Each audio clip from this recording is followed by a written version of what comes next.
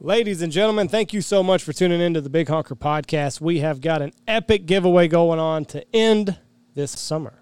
So here it is. 4 people, 2 days out here at the Big Honker Lodge. In January, you can goose or crane hunt.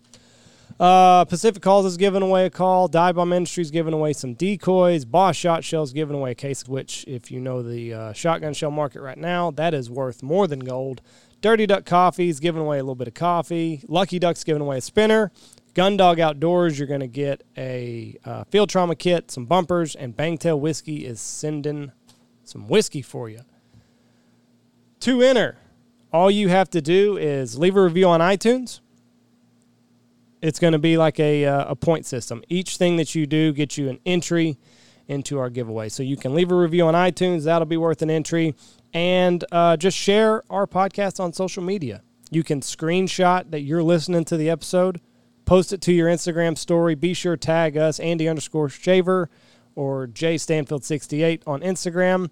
And if you share anything of our episode on Facebook with your friends, tag us. That way we know that this is an entry into the giveaway. So that's how we're going to do it. Leave a review on iTunes. That's all going to be worth an entry. And then anytime you share our podcasts on any form of social media that we have, Instagram, Facebook, and tag us, that's going to be an entry. And then we will pick a winner Labor Day, September 6th. So we hope that everybody participates because it is going to be here before we know it. Hunting season is just right around the corner. We could not be more excited. This podcast is brought to you by the boys up in Spoke, Compton, Washington, Pacific Calls. Listen. What better way to bring in a new waterfowl season than to get a new goose or duck call? We got a promo code, BHP25, will save you 25% off of your order. Tell you what, it's one of my favorite things to do. New hunting season, you got to get a new call. They have totally redesigned the 206, made the insert a little bit longer, so it's a little bit more user-friendly, but it doesn't sacrifice anything. So you can look at that online, or I still say that the PCD is the best duck call that is on the market today. Not even close, hands down, winner, PCD. So go check them out at pacificcustomcalls.com, and while you're at it, maybe get you a world famous t-shirt. This podcast is also brought to you by Shin Gear Waders. They have taken the wader market by storm. These waders are built better to last longer. It is a tough, durable nylon material that stands up to those pesky little branches that you seem to find at 4 o'clock in the morning and puts a big-ass hole in your waders. So these are more durable, a lot more durable than that polyester. And it is backed by their guarantee that they will stand behind these waders for as long as you will stand in them. So if you do rip them, you do get a hole in them, something's coming apart, you send them back to the folks over at Shin Gear. They'll patch them, and they'll get them right back out to you in a timely manner. The customer is their number one priority, and that's refreshing to see. Go check them out, shingear.com. If you're tired of having to buy a new pair of waders every year or two, you can get these, you can be done with it, and you can see why these are built better. We're also brought to you by Dive Bomb Industries. Jeez, they've got more products. They've got a new layout chair coming out. They've got new flag coming out. That's the one I'm looking forward to because I have had hell finding a goose flag that can stand up to 7 days of use. So, and also Dive Bomb is coming out with a brand new pose, a new speckle belly pose, a V2 alternate pose, and it's going to kind of show that those lighter colored breast feathers, and it'll add a nice contrast and a nice pop to your decoy spread this fall. They're really a one-stop shop whenever it comes to silhouettes and floaters. Like I said, be looking out for some of the other stuff they got coming out. That's at divebombindustries.com. We're also brought to you by Boss Shot Shells. Bismuth is the way to go. It's back-end style, shipped straight to your door, no middleman. It's Dad's final resting pace. We dropped Dad off with Brandon and Zach, and he's going to be loaded up in some shotgun shells, and we'll be shooting around here this next couple of years. I don't know if I'm gonna shoot mine. Well, depends on how far Ron goes. Dad's dream was to be shot in shotgun shells, so he's got it with the guys over at Boss Shot Shells. They've got a simple approach, make a great shotgun shell that hits hard and has a clean kill. So go check them out at bosshotshells.com. Also, we're brought to you by Dirty Duck Coffee. It's the only way that I start my morning every single morning, especially here when I'm running on little sleep at the Big Honker Lodge. We've got a new blend out, the Missouri Boat Ride. They've got a high velocity. They've got good-looking merchandise. So head over to dirtyduckcoffee.com. Get what you're going to need for those little pick-me-ups. Be shot out of a cannon with a cup of the duck. Also, we're brought to you by Lucky Duck, best blind on the market. Now they've got a big boy dog crate for big dogs like Lou. 5-star crash test rated. They've also got fan system that you can put on this crate and keep your dog cool in the summertime. Constantly innovating over there at Lucky Duck. Like I said, they've already got the best blind that's on the market with the Lucky Duck 2x4. You can fit 4 grown men. Tops come together real nice, and spinners. Can't beat them. Go check them out, luckyduck.com. We're also brought to you by Gundog Outdoors. New bumpers are out. I'm getting my dog in shape right now. Go buy the first aid kit. Everybody needs to have a first aid kit with them. Keep one in your truck. Keep one in your blind. When you need it, you need it. The times you don't need it, that's a great day. But when you do need it, you can sure make your day a little better by having one. If you're a hunting guide, you should carry one in your vehicle or in your blind bag. I agree with you. I mean, you need to carry a couple, like you said, one in your pickup, one in your blind bag for when you're out in the spread. But you just don't know what's going to happen, and you need to be prepared for everything. This safety kit got a lot of cool features, so go check them out at Gundog Outdoors. And if you've got a fat dog, like I got a fat dog named Lou, they got new bumpers out right now, and they're nice too. They're nice and soft. They got a nice weight to them. You can throw them a long way. You working with Lou tonight again, or is it just a one-night deal? We'll see how it goes. GunDogOutdoors.com. We're also brought to you by Goose Creek Retrievers. Speaking of gun dogs, Matt Peel, he's on a circuit right now. He is just going to all the hunt tests. I think he's killing it at most of them. He's putting out a lot of great dogs right now. He's a hell of a dog trainer. If you've got any questions about your hunting dog for this coming season, if you've hit a sticking point and you need a professional, I would highly recommend you check out Matt Peel at Goose Creek Retrievers. You can check him out online. Instagram is Goose Creek Retrievers, or you can just find Matt Peel, shoot him a message. And the man works hard and loves the animals. He does. And that's what you want in a dog trainer. He is living the dream, baby, living the dream. So go check him out at Goose Creek Retrievers. We're also brought to you by the Looking Glass Duck Club podcast. Logan and Rebel, y'all put enough pressure on them. They're recording episodes. They're up on Patreon right now, so you can subscribe to their Patreon account. It's a small monthly fee, and you can get the bourbon reviews are free to everybody, but you'll be allowed access to listen to all the shenanigans going on over there at the Cheek Beater Studios. They put on a great podcast, so go check them out. Looking Glass Duck Club. East Texas Rebel and Fanboy Logan. We're also brought to you by Bangtail Whiskey. They ship whiskey straight to your door. It is a beautiful whiskey that I have enjoyed all summer long. I make my whiskey sours out of it. Did you see who Brandon Bing was with this weekend? Who? John Daly. John Daly. John Daly was sitting at the bar with him, having him a Bangtail. Was he really? Yeah. I don't know if John had Bangtail because I don't know if he's on the bottle or not. But John looks like he's had lots of good days. So yeah. Brandon Bing is meeting some really cool people and getting to hang out with some people like that. So pretty cool. Well, that's cool. I know you look online and Bangtail's kind of taking off everywhere. So check them out if they're at your local liquor store. Bangtail Whiskey. It's a very good whiskey, and I cannot recommend it enough. So go check them out, bangtailwhiskey.com. This podcast finally brought to you by Eyesight Drones, which we have pipeline inspections, wind turbine inspections, well pad inspections, power line inspections, solar panel inspections.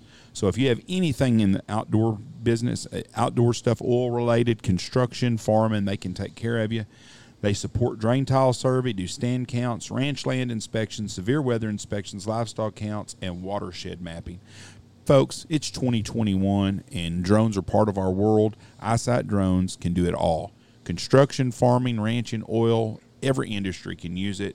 It's so much easier and quicker, and they can get stuff done. They can do 3D modeling, volumetrics, aerial site mapping, and job site monitoring, and that's Eyesight Drones, and that's eyesightdrones.com. We're also brought to you, last but not least, we're brought to you by Stanfield Hunting Outfitters. If you want dates with us, you better call in a hurry, because the little bit of time that I had before we started rolling on this podcast, the phones have been ringing off the hook. So it is not going to be long, and we're going to be just about booked up. So we've got some dove dates available and a couple weekdays for goose hunting. So look us up, Stanfield Hunting Outfitters, or you can call us 940-658-3172. All right, ladies and gentlemen, this episode of the podcast, we are joined by the king of Texas dove hunting, Mr. Rustin Morgan from Dry Creek Outfitters. Dove season is right around the corner here, just a couple days away, and we get him on here. He gives his outlook on what he thinks this dove season is supposed to look like, and we got a couple cool stories in there, so we hope you enjoy it. Here he is, Rustin Morgan.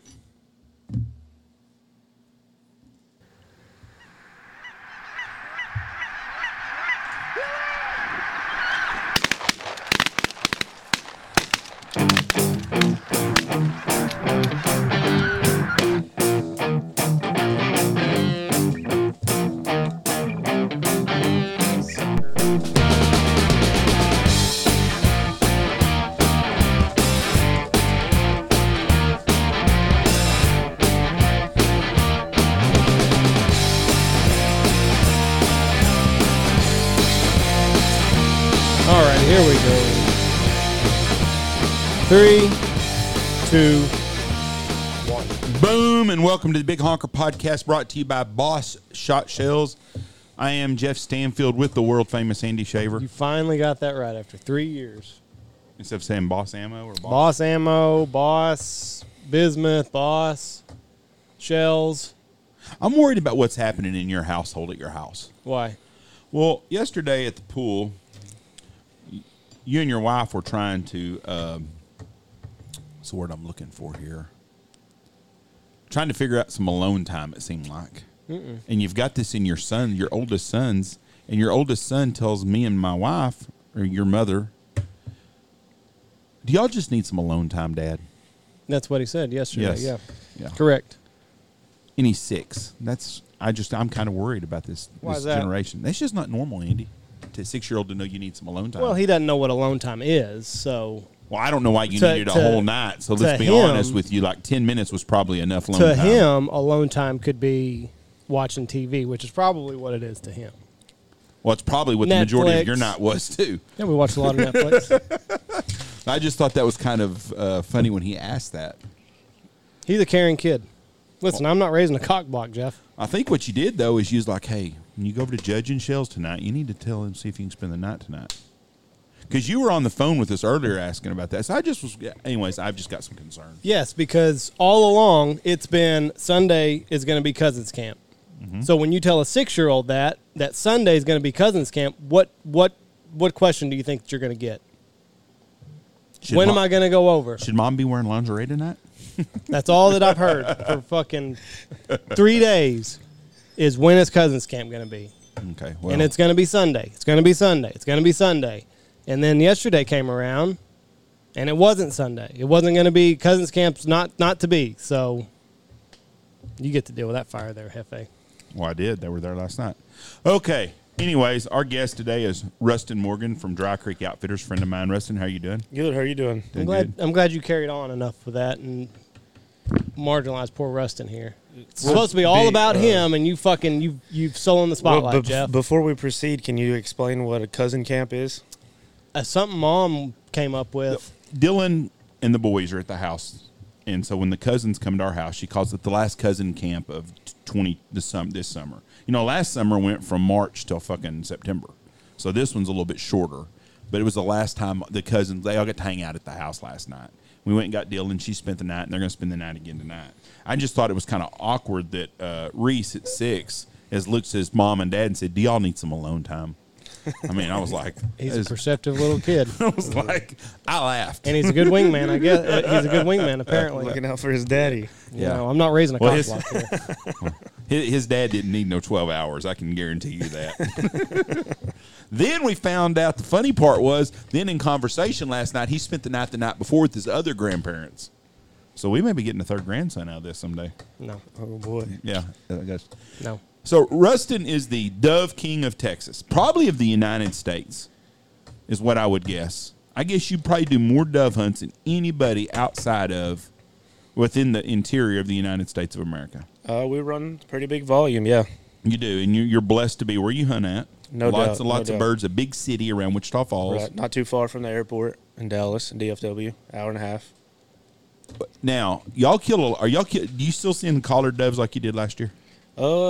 Last year there were actually, it was probably the worst year we'd ever had for collared dove. As far as I would say probably more now than we've had in a few years. I don't know if that's because we've been working them over or what, but when I first started, that was the majority of what we had if we hunted anything close to town.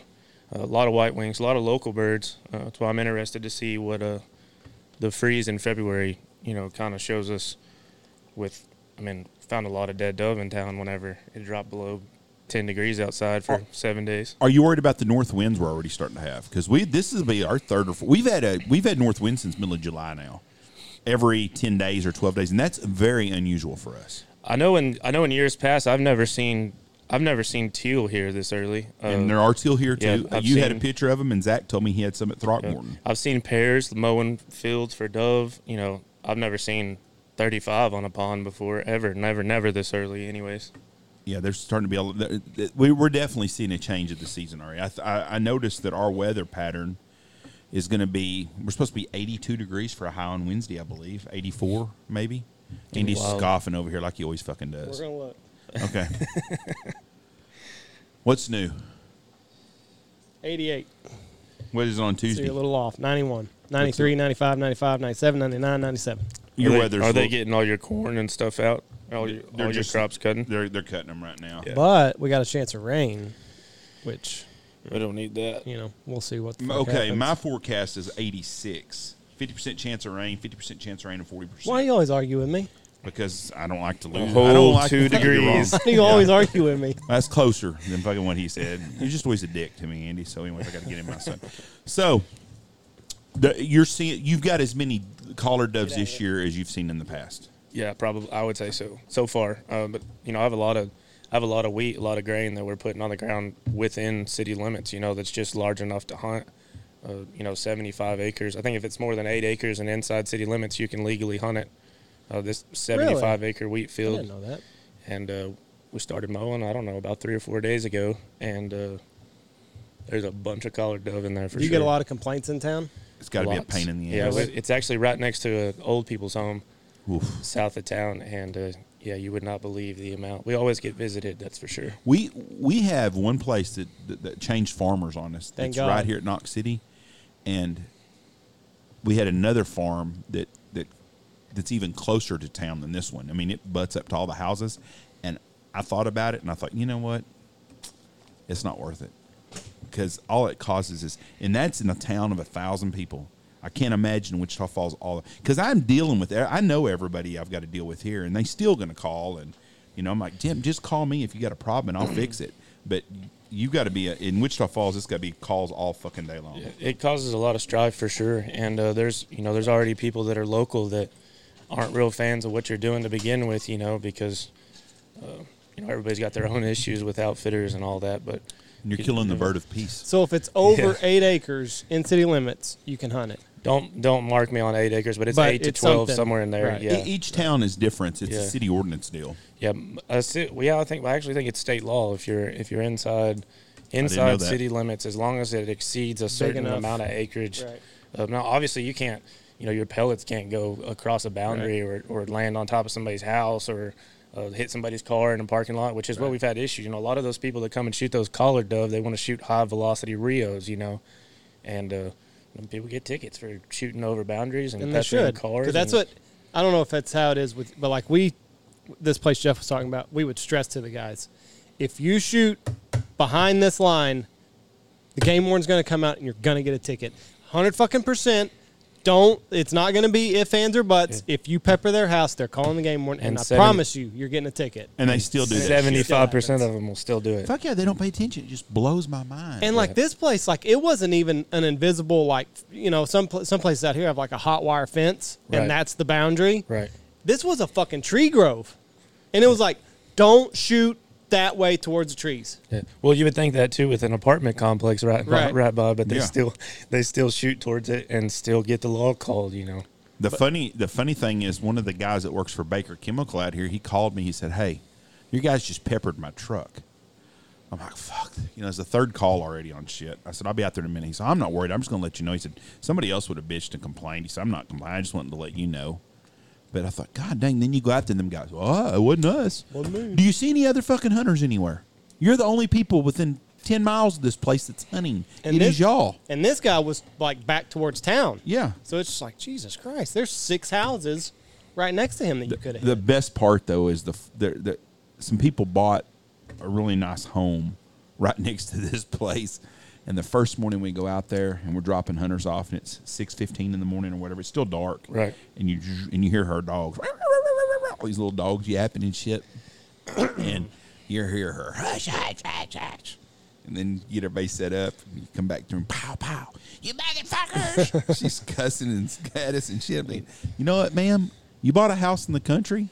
It's legal what they're doing. Yeah, that's the way I see it, and that's always kind of, I've been confronted every year. I get confronted by somebody, a local down the road, whatever, pull up and try and tell me that I'm not doing what I should be or supposed to be doing, and I guess you take that up with the game warden if you'd like. Called capitalism. Yeah, Yeah. And I mean, take it, like you said, call the game warden and we'll work it out here.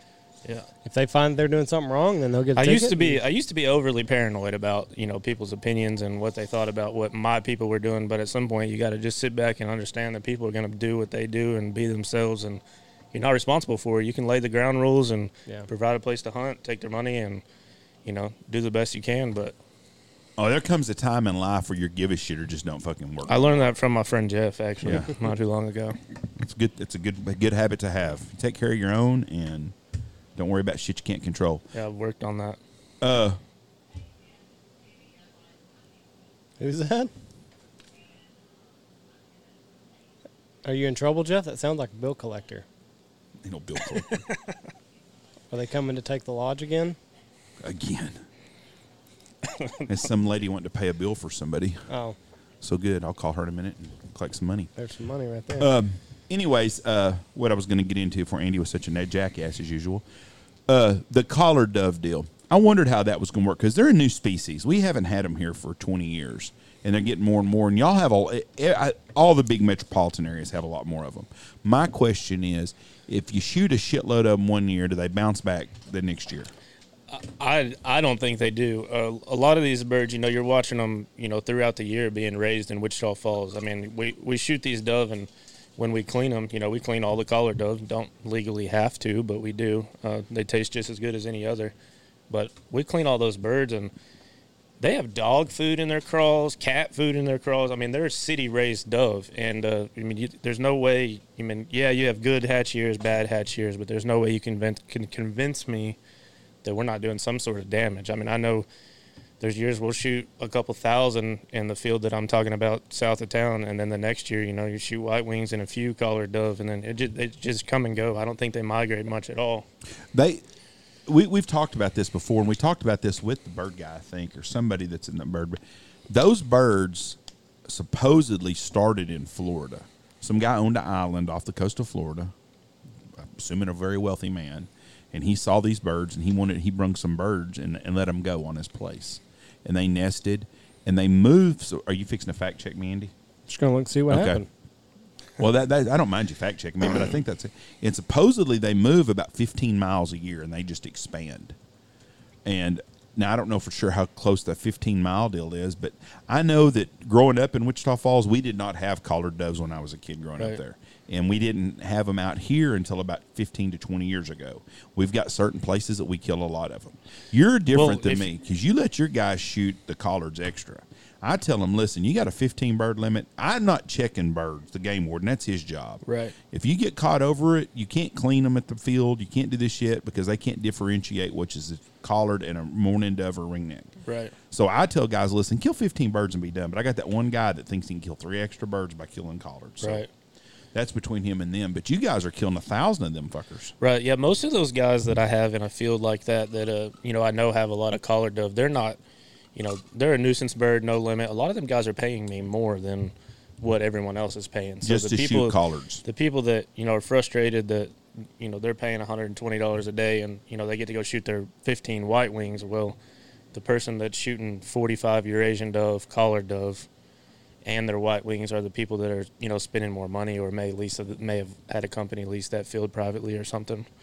One thing that I have noticed about collared dove is you don't have grain close to town, they won't leave town. They're not going to fly 15 miles to go feed in a wheat field that maybe a mourning dove will go do or a white wing will go do. The collared dove, if there's not grain near town, they're not leaving town. They'll find they're scavengers. They'll find dog food, cat food. They'll get on the porch and get in your water bowls and stuff like that. So this says they started in the Bahamas. Well, okay, that's right. Island off the coast of Florida, 22 miles. By the late 70s, they'd reached Florida, 80s in Georgia, and then they just keep on going. Well, whoever told me about it told me they started off an island off of Florida, and that would be the Bahamas, probably, I guess. So that makes sense. And the Bahamas are 22 miles off the coast of Florida, I think, at the closest. So another interesting thing, people that don't do a lot of dove hunting. So how do they tell them on the wing that they're collared dove? What do you mean? I mean, how do they For a know? hunter? Yeah. They're a lot bigger. they're a lot bigger, But lighter that's all color. that they know? Yeah. Lighter color. You Same- can tell by the breast size even, I mean, legally you're supposed to have a wing attached, obviously. It's like waterfowl, but, so that you can identify. But you can It's more like a definitely tell. pigeon. It's a lot closer to a pigeon than anything else. The another thing is like the mourning dove. Because, I mean, it's just that black collar right there, isn't it? Yes, that's the only thing they do, but they're just a lot bigger. A lot lighter color, though. Yeah. I mean, that's just so noticeably different. If you put that next to a white wing, it's almost double the size. Oh, really? Yeah. Huh. Yeah. Have you not shot any of them out here? Jeff, I don't get the dove hunt. Oh. He's working. Well, someone has to do Somebody's got to fucking keep That's this right. thing, keep the wheels on the track. that. Now, what I was going to get back with, on the mourning dove compared to the white-winged dove, the white-winged dove will fly a lot farther to a field. I believe that. And they're a lot like pigeons Correct. than a mourning dove. Mourning dove are going to be where they're going to be at. Right. Also, mourning dove are more apt to come to a dove mojo than a white wing is. And you shoot, and we have found out here that we'll shoot mourning dove earlier in the morning than you will a white wing. A white wing might be 8:30 before they go to the 8:30, fields. 9 o'clock. And Yeah. most of my fields that have white wings, you get all your hunters out in the field at daylight, and they're all twiddling their thumbs for an hour and a half, wondering why you just screwed them. But you know what? You got to take them there, though. If you don't, and then they go early. No, that's the thing. Yeah, I mean, if they decide one day that they're all just going to get out of there early and show up, I mean, how disappointing would that be to show up to the field and the dove already be in there? We goose hunt in an area south of here that's due south of the lodge about 10 miles, and we hunt there later in the year usually. If you go there and hunt, you got to set up the same time you do at the other fields. But you're not going to see a goose down there till 8:30, 9 o'clock some mornings. Where if you're closer to the roost area, you're going to see them right at 7:30. Same thing when you're waterfowl hunting. If you know a bunch of ducks are going to, you've been watching this spot for a whole week, and you know that 2,000 mallards are going to come to this pond at 9 o'clock in the morning. Are you going to show up at 8:30 and risk that, or are you going to show up at daylight and hunt it? You have to, and that's exactly the goose hunt down there is that way. And them guys will be like, shit, no, and you can take binoculars out of your bag and look, and you can start seeing them coming for a long way off. But there, it's a slower deal, and you got to tell your guys, listen, it's not a right. I hate those fucking days because it is the waiting. Because the whole time you're waiting, you're like, did something change? And I did not. Was I not CC'd in this email? Like, are the birds short-stopping me?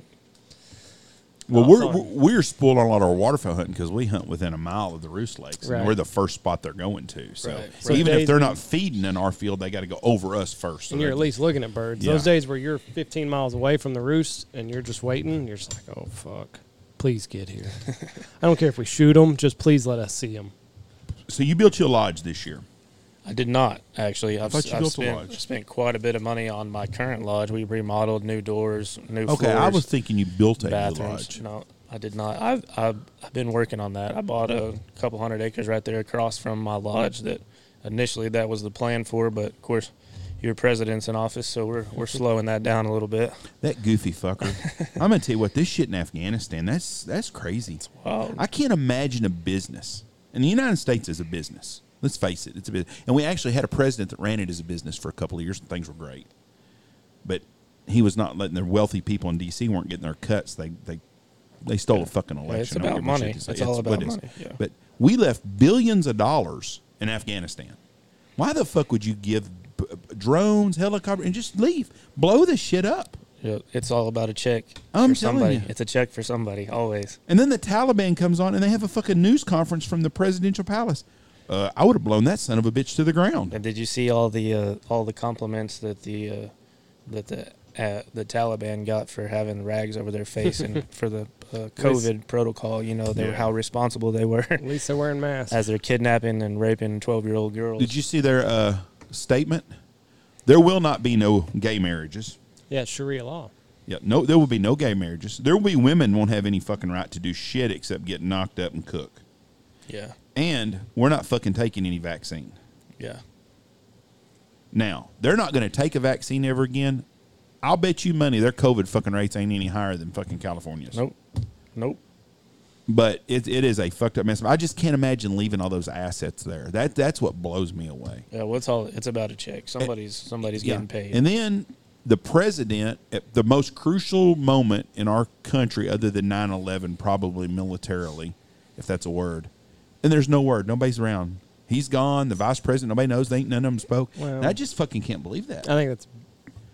You don't think they should have said every something? president is gone when it seems like they should be there. Trump was not there when COVID was breaking out. Where was he at? He was playing golf. But he came back. But he was there that night to say something. He made he never backed down from a news conference. No, he didn't do that. But the theory that Biden's gone on vacation, well, they all go on vacation. I don't have a problem with being on vacation, but he could have come back and made a comment. Anywhere in this world, we've got a fucking cell phone. We're sitting at the Big Honker Lodge right now, and all three of us can make a statement, anything we want to, on Facebook right now. How hard is it for them to put him in front of a camera? I don't expect it to him within 5 minutes, but within 2 hours he can. Well, in that Pisaki, she's out on vacation all week. Yeah. So she's gone all week. They must have a cunt conference somewhere. She's gone all week. Biden's out. Kamala, I've not seen her since Inauguration Day. I think she's under Willie Brown's desk right now, probably slobbing his knob. So, like, this thing's going to play out a week before anybody even talks about it. Well, you know, I mean, the majority of it's like the shock. And if they did a press conference today, he'd get murdered. Joe Biden, they said, will make one in 2 or 3 days. They're going to sit him down and try to go over all of the shit he's got to talk about. But he would get his ass handed to him if he did a press conference today. But he wouldn't know it. Huh? He don't know if he's eating Fruit Loops or shitting in his pants. He's clueless. Did you see the Afghans jumping on the military plane? Them fuckers are dying for their life. When you jump on a fucking airplane and try to ride a wing on that son of a bitch, hey, you got the sound working now. I don't know how. That fucking plane's trying to take off, and people are jumping on the side to fucking try to get out of that hellhole. You know, that co-pilot's like, hit the throttle, Mitch. Look at that shit. I mean, it's that's fucking wild. crazy. That's crazy. But that's how desperate they are, because they know. I'm going to get into this right now. I personally think we needed to leave Afghanistan. I don't think this is the way we should have done it, but I'm tired of us sending our kids and my sons in the military. And he signed up for it. He didn't get drafted. He signed up to go do what he's doing. But I don't want him having to go do that shit no more than I wanted any other soldier to have to do it. I don't have a problem with us fighting any war and standing up for what's right or wrong. But that deal over there, it's a no-win situation. The fucking Russians quit it. Everybody quit. I did read that the Afghan government told the United States when all this shit happened with Osama bin Laden that they'll get Osama bin Laden, just give him a couple weeks to get it done, and Bush, nope, and attacked. Now, I don't know how true all that shit is, but we don't need to be over there anymore. We need to get all our guys. But we should have. There's an exit, and that was not a very good strategy, whatever it was. Well, and I mean, you know, we've gone 20 years without a 9/11 for a reason. That's the best point I've heard, and I saw an ex-soldier talk about it. He said they were so focused on running from us, and we had them all stuck in that area right there. He goes, we didn't have one because of that. He goes, now they're going to sit over there and train these fuckers. Mm-hmm. They hate Americans. They hate Christians. I mean, if them fuckers come in right now, they'd want to chop every one of our fucking heads off. So, I mean, at what point does it go from we need to be there for our security purposes? It's just it's a fine line that you have to draw. Yeah, well, whatever we did, I was with Trump. I think we needed to take them out, but this is not the answer. And we needed a president, no matter who the fuck it is, to stand up and tell people what's going on. And to me, it looks like a coward way of doing shit, and that's this administration. Everything they got's fucked up. The border's fucked up. Afghanistan's fucked up. Inflation's fucked up. COVID Delta variant's fucked up, which I can't blame him for that no more than you could blame Trump for the other one. But it's almost like Biden posted something controversial on social media and then just set his phone down and walked away. Yeah. Like he's like, okay, we're leaving on Friday. Fuck it. Deuce. I'm out of here. I'll see you in a week. But see, that's what a normal person would think probably. That fucker, he don't know what he's doing. He is an empty suit. They got all these people in the world right now that are making these decisions for him, and they're like, fuck, let's do this. We always wanted to do it, but we didn't have the balls to do it on our watch because we knew it was a fucking dumb thing, but it's radical. But his dumb ass, he fucking shitting his pants. He don't have a clue what's going on. You think Biden has a clue what's going on? I do not, actually. I don't know. I don't really, I'm not sure that we need to veer this direction because I've always been kind of leave politics out of business because how many fucking liberals do you hunt, you think? I don't, and I don't care to have any of them, to be honest. Well, then why the fuck do you want to leave fucking politics out? Because we were talking about Dawn, I thought. Well, I told you we'd talk about whatever. Yeah, no, we're good. And I don't know how we got this on is the flavor of the month. I'll bet you. Was there a dove that came over from Afghanistan? Like, how did we switch to this topic? I don't have a clue how we How got did to we it. get here? We're talking about birds migrating. Shit. And then, yeah, think about the dumb fuckers over in Afghanistan right Talked now. about building a new Oh, lodge. Andy was talking about an airplane. Huh? And he's like, did you see them fuckers trying to fly off that That was airplane? after. That was after after. we- I didn't drag Oh. us into this. We were talking about the price of lumber, I think, in a roundabout way. How expensive it is to build anything right now, you know. It is. It is crazy. Real estate, everything just going nuts, you know. And another thing, fucking paint. I had to paint a house. The freeze we had in February knocked out all the reserve paint in the whole state. And COVID has shut down the paint plants. Reserve paint. Yeah, they had like warehouses full of And paint. it ruined because of that? Fucking, they didn't have any power. All the paint froze. I didn't think about So I'm not the only one that's sick and tired of people using COVID as an excuse for every single thing Yeah. that's going wrong. I went to get paint the other day, and they're like, well, let me make sure we have it. I'm like, what the fuck are you talking about? They're like, yeah, like the freeze in February knocked out any reserves that they had from the warehouses. The warehouses are closed because COVID. They won't let them get back to work to make new paint. So, like, we have a paint shortage now. It shut down fucking Starbucks at Omni Hotel in Fort Worth. Did they? It's fucking closed down. I was there 2 days ago, and they were wide open for business. Starbucks was? Yeah. In the Omni? Yep. Yeah. They were shut down when we were there Saturday. That line was about 4 miles long. What day were you there? I was there Saturday morning.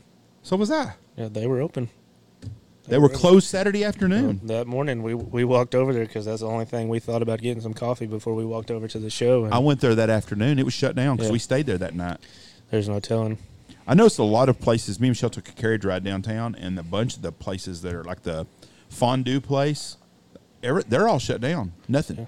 Now, a lot of it is because fucking people don't want to work. Right. That's the majority of it. I went to Atlanta last week to see a dog that I had just purchased and had over there with a guy named Blaine Tarnacki. And We're giving free plugs to Blaine Tarnacki now. yeah, Is that what I we're guess doing? that's it. Yeah, a guy named Blaine Tarnacki, and I've been paying him to, I guess, train / take care of my dog for a while and will for a while. But we went over there, and I mean, Atlanta's, there are mask mandates all over, but people just aren't buying it. They're just not. I mean, it's a city mandate. They have it in big, bold letters on every door you walk in, and ain't a person, employee, none in there with a mask on. Did you drive or fly? Flew. Man, that's a bad deal. You don't fly to Atlanta nowadays. You got to stop about 10 miles outside of town and put your fucking bulletproof vest on. Yeah, that place is wild. That's the most. I don't think I've been anywhere in the U.S. that I feel more uncomfortable than I do in Atlanta, Georgia. Yeah, Atlanta's pretty scary. I mean, we of course we drove kind of to the suburb immediately after we got there, but yeah, it's sketchy. There's a lot of That's the sketchiest place I've been to in a long time, and I've been to Memphis, New Orleans. There's a lot of hippies over there too. A lot of hippies. And you know what? We hunt a lot of people from there, good people, and they all tell you the same thing. We don't go to fucking Atlanta, Yeah. and it's the heart of Atlanta's sketchy. No doubt. Sketchy's not even the word for it. Yeah. It is, like I said, you need a fucking bulletproof vest to fucking walk around. I'll drive next time. Yeah. You can stop 10 miles. You can see people, they all stopping out there, and you see, what are they doing? They're all putting their fucking bulletproof vest on before they drive through town. What kind of dog you got? You didn't get a normal dog. You got a... No, everybody's got a lab, so I don't know. I'm just now kind of easing out of the phase of just wanting to kill, and trying to enjoy waterfowling from a little bit different perspective. So, for me, a dog is going to do that. But I got a Boykin Spaniel. Yeah. We've had some draught hires, and they're good dogs. And that's the kind of the way it is. A lot of people are getting away from that. Like a Wally dog, a Labradoodle. I've seen more and more people trying that stuff. And I'm going to tell you right now, Ollie is a smart dog, but, boy, they got a lot of poodle in them. And that's not always a good thing. Yeah. Are Cuckleburs not going to be a big thing with this dog? Is it going to look like that, or are you going to shave it like Ollie, like they do Ollie? I don't know that. I mean, a lot of people shave them. A lot of people don't. I guess it depends on how bad he sheds. I'm not sure, but we don't have a bunch of issue. I don't know stickers.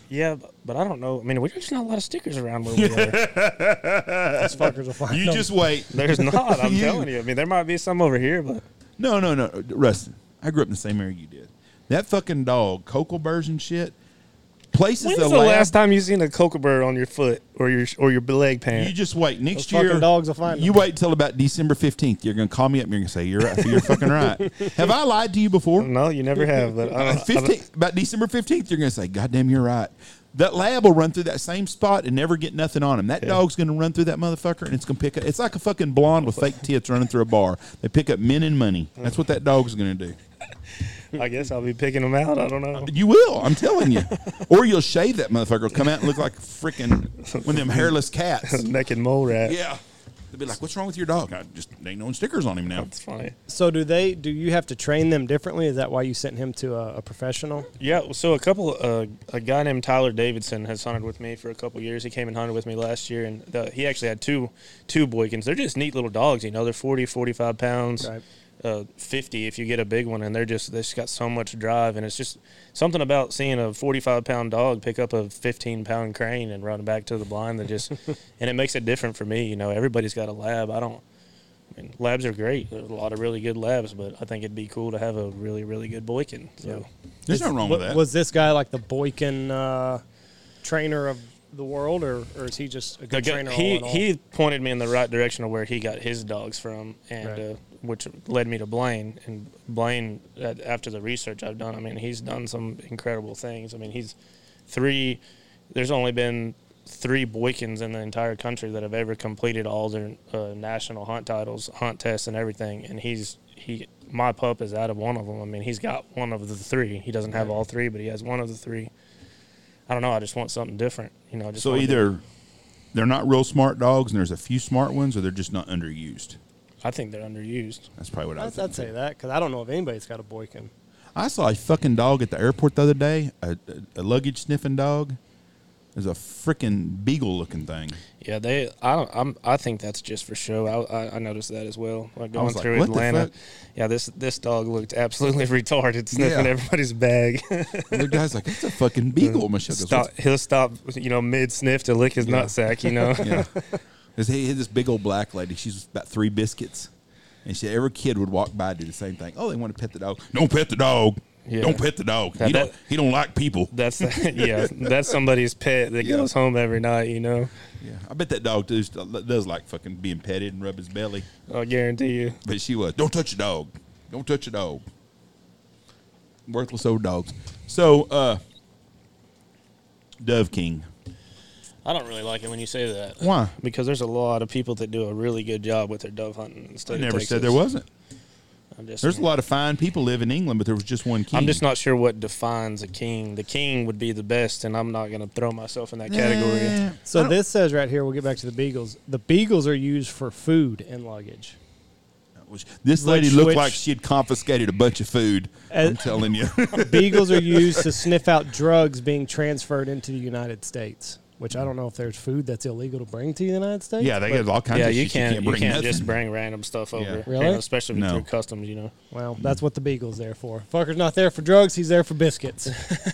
He's there to sniff out that curry that you fucking put in a Tupperware bowl. You're brave soul to throw some curry in your bag. That's nasty, boy. I almost got rid of your mom going into Mexico because she had some pretzels on the airplane. I was like, did you have any food and stuff? And she's like, no. And then we got in the deal. She goes, I have pretzels in my purse. I forgot about them. You can't bring pretzels onto the... They wouldn't have said shit to them. They meant taking bulk shit. They make a big deal out of everything. But she was all, after getting the deal, I thought, oh, fuck, you're fixing to go to jail for bringing smuggling. But if you smuggling pretzels that they give you on the fucking airlines. Hey, try and go through the TSA with a bottle of water in your bag. They absolutely flip out. No shit? Yes. Yeah, they lose their mind. And then you get right through, and then you walk up to the counter when you get through there and pay $7 for a 16-ounce bottle of Ozark. That's what's nuts. I've noticed that before, too, like lotions and shit. Yeah, and then you go to a fucking store and buy some, throw your shit away, and then you can buy it inside. Throw it all away, just buy it in the airport. I'm sure that 2 or 3 ounces is all you can take on or some shit like that. And no liquid. I want to go back to the king talk. Yeah. Oh, boy. So here we go. So king is a compliment.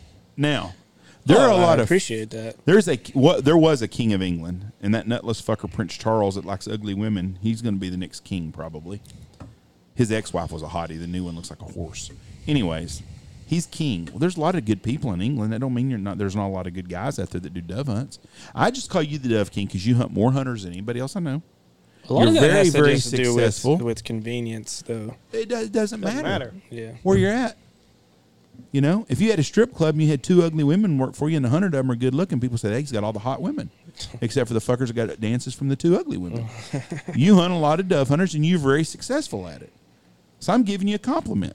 Well, I'm accepting it. There's a lot of fuck sticks out there. I ain't giving a compliment to them on their shit because they half-ass shit. You don't. You do a good job. Well, I appreciate that. Well, I can tell you really appreciate this compliment because you're like, listen, I don't want to be called the king. I just had. If I called you the Dove Prince, would that not be fucking, that to me would not be very complimentary. No, that sounds pretty queer, actually. There you go. So see, I was trying to say, you know, or the Duke of The Dove. Duke of Dove hunting. Yeah, would you want to be the Duke of Dove hunting? That doesn't sound real great either. That would be better than being called the Duchess. Yeah. So that's a compliment. There's So a, you should there's a lot embrace of it. them, though. Look at all the other people, too. I don't think you can just throw them in the category of king. I don't know anybody else that I'm just runs the trying to- Dove Hunters that's got the. You're trying to be a nice guy. Well, I'm trying to be like Justin Hill, actually. Justin's not always nice. That's a fact. Love him to death. He's one of my good friends, but he's not always nice about stuff. And he kills a lot of doves too, and hunts a lot of hunters. Yeah, he does. He does a good job. So I guess I could call one of you king and one prince, but see, Yeah. I don't want to do that, so I just called you the king. Yeah. Well, I appreciate that. We can call him the prince if you want. Well, I wouldn't want to do that to him because that's not complimentary, and I'm not going to do So that you're to gonna him. you're gonna call me the king here, and then call him the king there. No, So I'm it's- just going to call Justin. But I would call him the king of Haskell County dove hunting, I would or say Jones so. County, I would say so. They have a lot of dove around Abilene. and does a good job. There's no doubt about that at all. I wouldn't get anybody on here and make fun of them or say something to them. It's another outfitter, would I, Andy? I don't think so. I mean, I might make fun of their dating skills, their appearances, because I fat shame people all the time now. Yeah. But I would not I would not call someone on here to make fun of them as an outfitter. If I've got you on here, I think you're a pretty good, solid guy. Touche. Or I wouldn't call someone on here and say, "Listen, dumb fuck." All these people say you're a horrible outfitter. You do this and do shit. I wouldn't do that to someone. Because there's a guy in Arkansas that I could do that to, but I'm not going to. Some of them deserve it. in Arkansas. The guy that likes the objects. Oh, yeah. Well, we hadn't seen anything out of him in a while. I think he's jumped states. Oh, fuck, I would too. Some things you can't run away from. You though. knew who we're talking about, right? Yeah. Yeah. Would you hire him? No. I sure didn't. So how's Chumley doing now? Chumley is Rustin's ex-fat employee. That's a good guy that I really like. Who's no longer fat, actually. That's He's what, probably that's fat shaming with Jeff. and he didn't do anything other than just change his eating Here we go habits now. to change that. Rustin's throwing shade at me for getting surgery now. I'm Doing not. it the easy way. He's like, God damn, you got the easy way. Chumley now. He went and did it the hard way. I think all of it takes discipline, but he's done a really good job. He actually only weighs about 30 more pounds than I do right now, and he was almost 400. I'm a proud year of ago. Chumley. His name's Jared, but I call him Chumley because he reminded me of Chumley off Pawn Stars. He's going to be grinning from ear to ear when he hears his name on there. I like Chumley. Always have. I think he's listened to every one of your podcasts. That makes me feel good. So he's down. He's lost a lot of weight. Is he a fat shamer now? Does he notice everybody else that's got weight problems? Because I do No, now. it's given him an incredible boost of confidence, though. So does he think he's swinging the big cock now? Yeah, pretty close. No, it's really nice to see him because he's just been, shy his whole life and never really. Yeah, he's Never, bleeding. yeah, no, he doesn't. When you see somebody that looks good in a restaurant, you're gonna let him know now. He's strutting a little bit. He's peacocking. Hey, this worked for him too. I'm glad. I'm proud for him. I am. I am too. I mean, as someone that had weight problem for the last 10 years of my life, before that I didn't have one really, and I was always shy my whole life too. So I understand how he is. Some of us are, I'm more fortunate than most because I had my colon removed, right in college, so I can eat what I want, drink what I want, and I'm gonna stay a hefty 210, 215 my whole life. So Well, I wouldn't wanna might go through die that. at 55, but Well, there's a lot of weight loss is a tough deal. Mine, I don't care about the looks. I just want to try to be healthier, and that's why I did it. And I'm proud for somebody like Jared that's younger. You know, Michelle gets on to me because I try to point out people that have weight problems now and say, hey, you need to get a hold of this. You don't try, you do. I just say, hey, you know, I did this. I had surgery, and it's not an easy surgery. It's not hard. But, man, it'll make you feel better and it'll make you healthier, and you need to do that. Jared's dad, actually, my dad passed away last year, and then Jared's dad passed away about 4 months after that, and his dad was a real bad diabetic. Yeah, I really think that was a lot of the motivation behind it. That's good. I'm proud for him. I am too. I really am. Listen, if you're a dude and you get in the shower and you can't see your dick, you need to lose some weight. Yeah. Nobody will put that on a poster, but that's what they should say. Yeah. I mean, that's what we all think, right? Yeah. I know some black gentlemen whose peckers probably go to their knees, and they still can't see it. So you need to lose some weight if you're in that situation. Was that wrong for me to say? Be honest. That's not a bad thing to say. No. I mean, I guess it's a black guys are more endowed than white guys are. It's a known fact. That is a fact. I mean, if you was ever in the locker room, you know that. Yeah. You know, I never knew a black guy that was ashamed to take a shower in front of everybody else. No. And if I had swinging the shit that they would, I would too. Speaking of black guys in showers, this is a little bit random, but this is a good story. This is going to be a hell of a story right hell here. of a segue. We went off to Afghanistan, and now we're going here. In junior high, I went to City View in junior high for a couple years. And was Coach Hicks your coach there? He was, yeah. He's a nice guy. Yeah, there's a lot of really good. Well, I actually liked a lot of those coaches there. We were in practice one day. I played safe. You play everything when you're at a school that size. You know, quarterback, defense, safety. Andy knows. I was a deep snapper. Everything. Yeah, I mean, Knox City, right? So, anyways, I hit this dude. There's only like one black person in this whole school, you know, or maybe two, and I hit this dude at the end of practice. He didn't get a chance to hit me back. You know, carried it over to the locker room. I'm in the shower, down in nothing. You know, washing my hair because I got to go to class. Mm-hmm.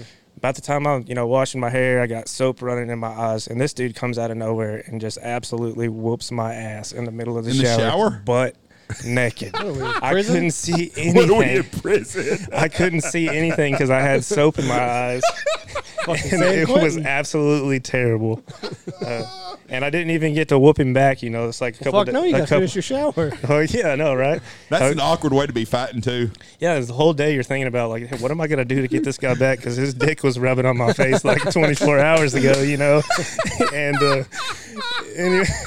I got teabagged and it wasn't cool. No, anyways, a couple of days later, there's this kid that we called him Bingo. Isn't just the only other black kid at City View, you know. And he'd asked me, he's like, hey, you want me to get, this kid's name was Miguel. He said, hey, you want me to get Miguel back? And I was like, I'm not going to ask you to, but if you do, I'd like it. I'll buy your lunch all week. 24 hours later, right after practice, the very next morning, this dude walks through the door, and this dude just let him have it. It was interesting. That's the only fight I've ever been in my whole life. Got whooped and had somebody's pecker drug across my face. It was great. Hey, usually it'll teach you a lesson. Yeah. Sounds a lot like fucking San Quentin is what that sounds like. So have you seen Miguel since then? Paid the other black guy to whoop up on the other black guy. Miguel transferred. I think went to Burke Burnett. I haven't seen him in a long time. But, I mean, it was one of them deals. You know, you're in the 7th grade. 3 days later, you're high-fiving and best friend, you know. I don't know. Why are you high-fiving him? He put his nuts on my forehead. I mean, you got to get along with these people. You're on the same freaking sports team all the way through school, you know. Got to get along, pass the ball, you know. So it wouldn't be awkward to see him now. No, it'd be kind of funny, probably. You teabagged me 15 years ago. Yeah. Well, the good news is I didn't see anything because I had soap in my eyes. Yeah. It wasn't fair. It wasn't fair. There was nothing fair about that. Fights aren't fair. Yeah. So, was he in the shower also? And then he's just like, fuck it, this is where we're doing it? I think he just saw me at a very vulnerable moment. But why would he get naked if he knows he's going to beat you up? I'm sure that he was taking a shower too. I don't really remember. You know, that was almost take my clothes off and whoop his ass. That was almost 15 years ago now. Fuck it, if he's naked, I'm gonna be naked. What are you doing? I'm taking my drawers off. I'm gonna beat his ass. Go beat a white boy's ass. It may have been exaggerated a little bit. I don't vividly remember a dick sliding across my face, but you know, I'd assume that since I was naked in the shower, that this guy was too. You know. Have you told this story many times? No, I've told probably. You picked a hell of a time to do it now. I think 2 or 3 people. You know. It's gonna have a little bit more people, and that's heard it now. Yeah, no, you're gonna be referenced this all fucking winter long. Hey, that's all right. Somebody's gonna come in and say, "Hey, you ever had a dick on your face?" And be like, "What the fuck is he talking about?" I've been in a lot worse. That's the worst that happened to me all year. I'll be in good shape. McGill might be one of them fuckers that's calling the cops on you for your dove hunters. It might be. You tell that cocksucker, I've already put my dick on his face. I'll do it again. If he wants to see this dick again, just keep hunting behind. I don't think Miguel's going to hear this podcast, to be honest. You might be surprised. Fuck, You don't think Miguel's a hunter? I don't. No, I don't. I think he's already been to jail a couple times. I went to school with some Miguel's then, too, like that. Yeah. And I may be thinking of somebody else that's been to jail a couple times, but hey, I've been to jail too, so. I haven't. Yeah. What did you go to jail for? He does not want to get into this on here. Yeah. It's a public record. I'll look it up right now. You probably You won't won't be able to find find it. it. Yeah. Oh, one of those deals. It's been expunged. You were a young kid? No. No, I wasn't young. I'm going to do you a favor, and we're going to skip this. Well, it doesn't matter. I didn't do anything wrong. I understand, but I would. If you want to talk about it, you go ahead. It's your deal. It's expunged, so it's your life, not mine. It doesn't matter. All right, so I'm trying to give you some advice here. We're skipping it. Listen to Jeff's advice. Yeah, we'll just skip it then. That's fine. If anybody wants to know, you can we're gonna message take me this out. directly, drycreekoutfitters@gmail.com. Mikey be messaging you now. He wants to know what's going on. Good luck with the public record. I don't think you can find it on there. You should try so you can put my mugshot up on the deal. It's kind of funny. That would be fun. Now you're opening up a big can of If worms. we find your mugshot, we're gonna get it printed and have it back here behind us. That'd be all right. Throw it up on that big screen too while you're at it. Be like the O.J. Simpson one, where it just stays there forever. Let's see. It says Rustin Morgan arrested. We'll see. Nope, 1947. Not you. Yep. There's a Rustin. This is a Justin Morgan. So Yeah, this you're is not- it's pulling some. You probably aren't gonna find it. I was able to. You got a good attorney. I didn't even need that. No, there was a lot of wrongdoing by some local people that made that deal fall apart real easy. There you go. Listen, Michelle, when I try to give you some advice, you don't listen. Yeah. And I'm telling you right now, I would not. Hey, you keep drilling me with questions, I'm going to answer them. I'm not asking you any questions. I've answered every question Andy's he's a asked dumbass me. sometimes. I've told you. But I you've heard me. said we were skipping it. Hey, I don't have any bad blood through anybody. It's all good. We're rocking and rolling. So my most successful years have been after that. I'm good. Okay.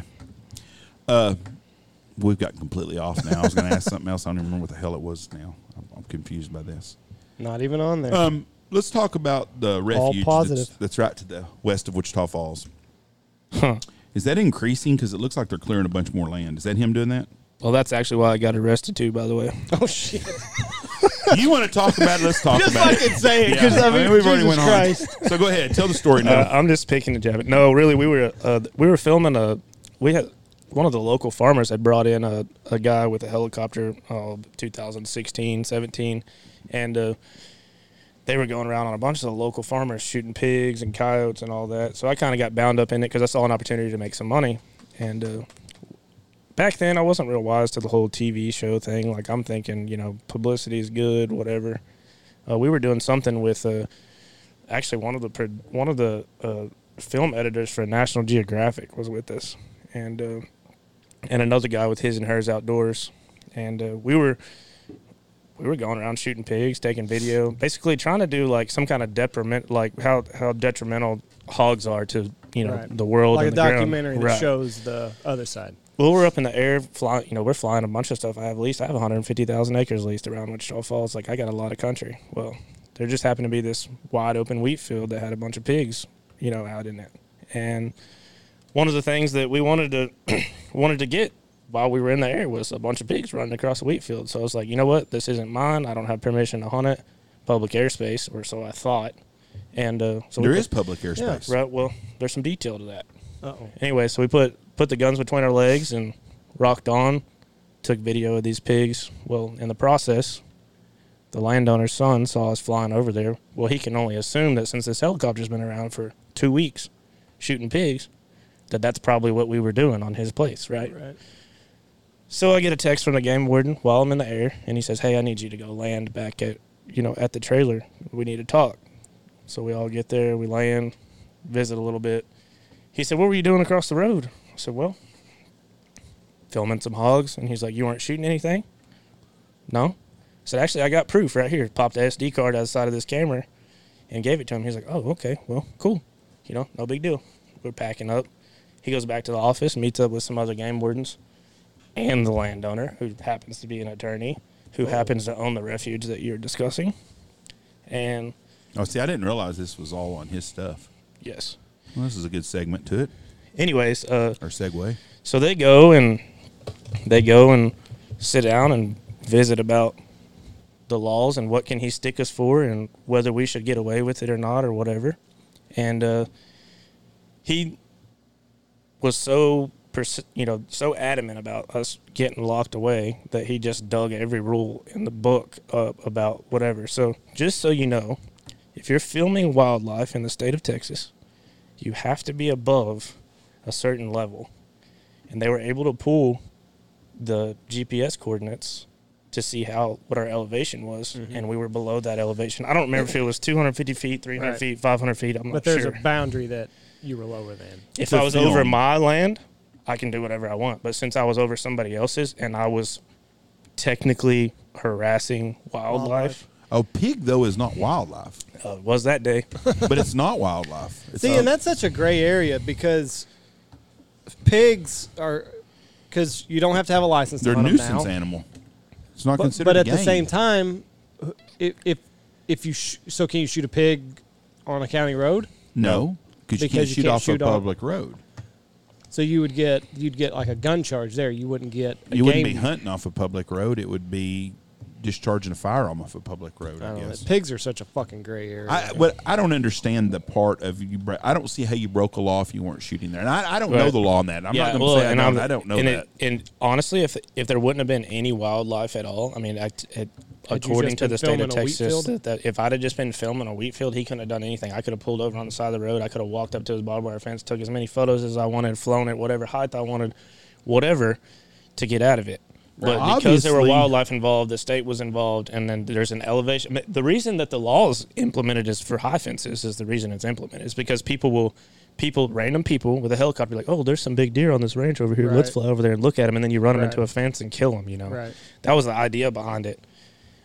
Anyway, so game warden comes back out, and he said, well, I'm going to have to take all y'all to jail. And I just kind of laughed because That's what I would have said, too.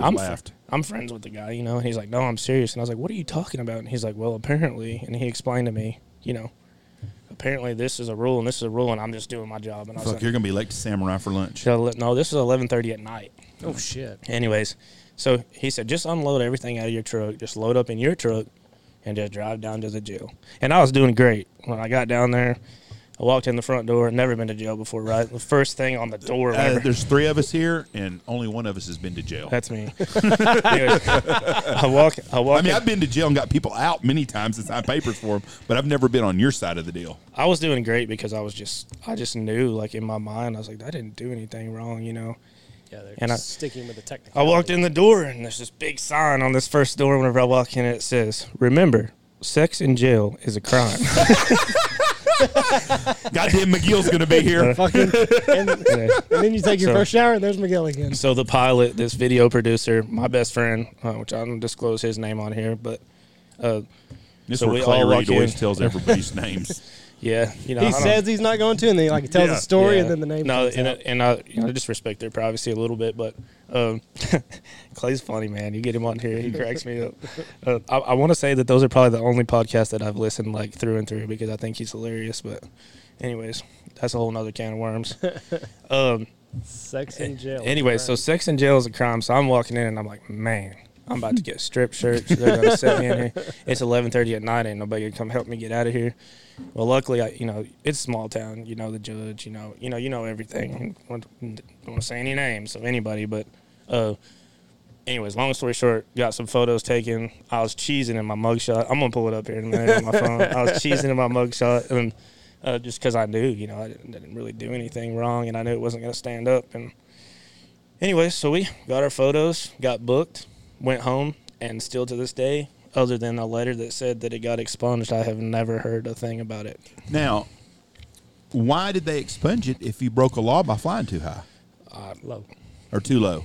Obviously, you must not have broke the law. Well, I could go into detail about some of the people that were involved in the tongues that were being pulled on to avoid some things, but I don't want to do that. So there were some favors called to keep you out of trouble then? Not by me, but maybe maybe because they felt obligated. Okay, that's what I was getting at. So, to go into greater detail, I actually then found out that the land that I was flying over was bound up in a contract that I had with a landowner, And Onyx showed that it was owned by this guy that had me arrested when it was actually owned by somebody else that So he I didn't have had the all his authority. land lease. So technically it comes out that I'm actually flying my land. I didn't know I was flying my land. I thought I was flying somebody else's. So I'm just like, oh, crap, I shouldn't have done that, But comes out in the wash that I actually was flying over some of my leased land per GPS coordinates. And it just hush-hush. Right. Never heard anything about So it. anyways, they're expanding the refuge nowadays. Oh, yeah. Yeah. That is really that is crazy how people now when I say refuge, there's an area outside Wichita Falls that one guy has, and he's got wheat planted on top, and he's holding a bunch of geese, and nobody can hunt them, and it's getting to be a bigger issue all the time. Yeah. I mean, last year not so much because I didn't see many. We didn't but have the birds because the winter. I tell you what, that guy holds more. I mean, there's years winters, that he had winters a lot of birds. He winters 100,000 every year generally. And they just sit there and nobody can do nothing. Yeah. with them. Widgeon, geese, snow geese. So to get back to this one more time, did you got a letter that everything was dropped? Yeah, everything was from the DA. Just Just said, hey, you're good to go. You're good to go. Everything's how dropped. soon was that after all this had played out? Was it pretty quick, or did you have to wait months? It was 24 months that I knew nothing was going to happen, but I knew pretty quick after I got arrested that nothing was going to happen. There were some phone calls made that gave me a lot of confidence in knowing that where I stood. I mean, I run a business over there. I'm not trying to crush my reputation, and that was honestly one of the toughest things I've ever been through because I'm trying to build this business that I passionately care about, and I know that I'm doing everything that I possibly can correct. 25 years old, and then you wake up to text messages from farmers asking what the hell I got myself into, and blah blah. I mean, there was a lot of damage control. What did But people, the good prevails always. what was your bond? $0. I'm not going into any more detail on it. That's all I can tell you. It didn't cost me a penny to get out, neither did it cost anybody else there. That's all I can say. They PR bond you then. Yep. Okay, well that happens a lot. So no, I'll go with that. That's what. But we do know that sex in jail is a crime. Yeah, I'll tell you what. Did you actually go in a cell? No, I didn't get strip shirts. I didn't go in a cell. You didn't have to go. So they just fingerprinted you and you walked out the door. Mugshot, and you're gone. Yeah, I got to show you this mugshot. I love it. That's good stuff. There's a lot of that goes on though, because they don't want to deal with people that are not a flight risk. And this is where the bond people that'll bitch, not the bond people, but the people that think there shouldn't be a bail for. Well, they get out and they don't have to do a bond. Well, yeah, but the motherfucker ain't gonna go do nothing again. Right. He's not a public problem. You are a young little Thundercat there. Yeah, I mean, what's the date on it? No, it's 24. So this was in 2016, but I was obviously very confident in where that was going, or I wouldn't have been cheesing. Or drunk. Yeah, I definitely was not drunk. Jeff, I've been drunk 3 times my whole life. Well, that could have been that You night. don't even look like the same guy right there. No. I've changed. Beard and Yeah. Manage wild, managing wildlife from an aircraft. exotic. That's crazy. I never even heard of that before. Yeah. I didn't know that you couldn't fly over a high fence ranch. You can fly over a high fence ranch, but you have can't to be take a at certain video. altitude. Well, and if it's yours, you can do whatever you want. No, but no, you no, can't but I fly didn't- over your neighbor's high fence ranch at 50 feet and run a deer Right. into the fence, or you're going to get in a lot of trouble. You can do that. You just can't film it. I mean, No, legally period. you can't do either. The filming the only thing the filming did was give them evidence that that's what I was doing. I thought they said you couldn't fly over and take film of wild. if you film wildlife, you're managing wildlife. right, but if you're not filming it, you can fly over it, right? Unless you run a deer into somebody's, a certain elevation. I mean, I don't know. Honestly, I don't. I'm going to follow up on this because I don't think there's a law against flying any certain elevation over someone's property. Now, Evidently there is. They wouldn't have fucking done all this, Jeff. over a house. No, they did it because a rich attorney. If there wasn't a huge landowner involved, and there wasn't wildlife involved, nothing Right. would have happened. Nothing would have If you'd have been flying over Mary Jo Best's 20 acres, she would have waved at you and said, "Hey." Well, no, even if she'd have called the cops, they wouldn't have done anything. No, it's just because this dude meant something It's to not the place. what you know; it's who you know. Yeah, I mean, the dude pays a lot of taxes. He's got 17,000 acres in Archer County. That's crazy. That is absolutely nuts. That how that worked out. Yeah. But I never had heard of that It before. was a great life lesson, really. I learned a lot from it. I mean, But you didn't do nothing wrong. no, but I learned a lot about just keeping your mouth shut. You obviously have not learned that. Hey, this is for people's entertainment, and that's why That I'm is here. right. Yeah, so. that's right. That is right. There's a lot of people that would love. There's a lot of people listening to this that would love to twist that story up and go tell somebody tomorrow afternoon. We'll see there. Somebody will. And now they can't because And that's all right. Well, you explained what happened, so Yeah. now they can't. There's 10 people in Wichita Falls listening to this podcast. There's more than There's that. I know. more than There's a that, whole lot more than Wichita Falls. There's probably 10 people that hate me in Wichita Falls listening to this podcast. Oh, I wish I only had 10. I got a lot more, I promise. Ain't it funny that we have people that hate us that listen to this, and that's what to me that's the biggest compliment in the world. It's the same thing with people that keep up with you on social media. These people that, talk crap behind your back about what you're doing, and Yeah. they're the first one to like your photo on Instagram, Yeah, so which is kind of flattering, except, we all got our different opinions, I guess. So, what's your thoughts on the season this year? Are you predicting cold or hot winter? Are you even going to take a chance on that shit? Oh man, I mean, we all have our predictions. I think that we're in for a pretty warm September. Personally, I don't think we've seen our hot yet. Personally, I don't know. Maybe we have. I don't know. You can get me lying. That's just my take. It's opinion on this. There's no lie or something. Now, Damon Lane disagrees with you on that. I hope I'm wrong. Do you know who Damon Lane is? I don't. Weatherman at Oklahoma City, and he said yesterday, Oklahoma City has never had a year that it didn't reach 100 degrees. Pretty sure it was ever. And he said this year, it's not going to happen.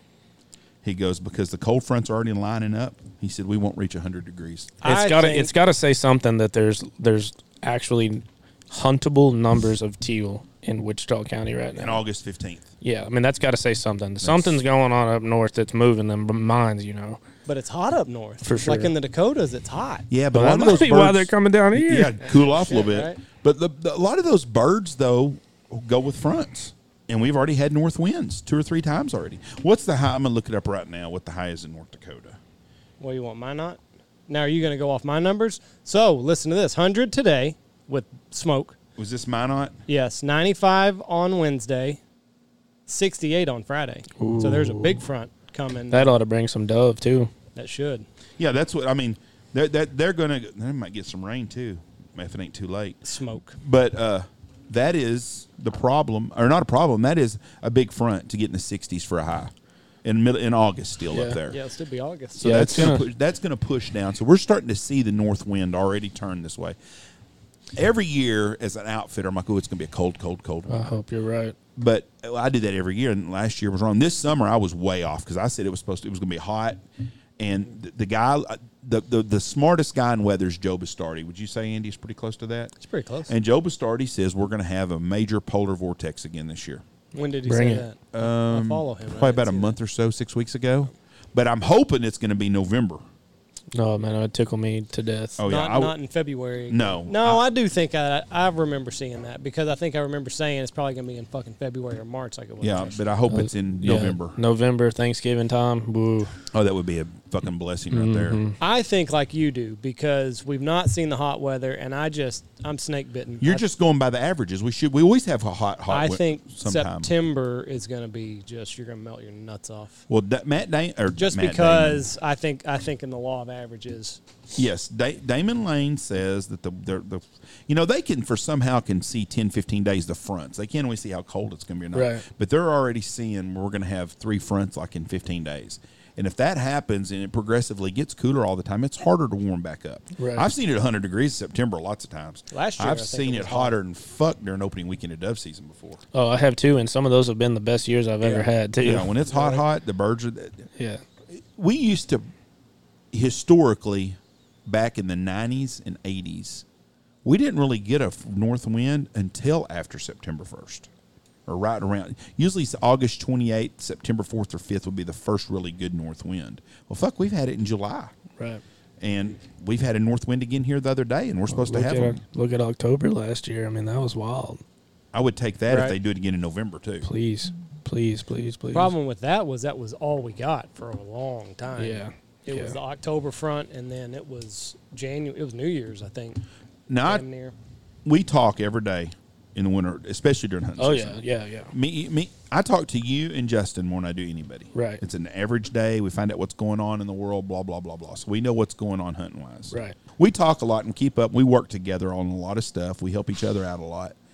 And if more outfitters would get along and communicate the way we do, our life would be so much better. Yeah, no doubt. Hands down. That's why I've always kind of, I don't know. I think a lot of them are starting to get on board with that, to be honest. Like I've seen, I mean, I don't know if we were the trendsetter on that or not, but there's some people that have figured it out, that especially when you're dealing with somebody who actually is competitive and somebody that's, willing to lose money on things so that he can make more on others. And when people started realizing that we each other's got to make the world go around, you don't work together, that gives somebody an opportunity to cut in.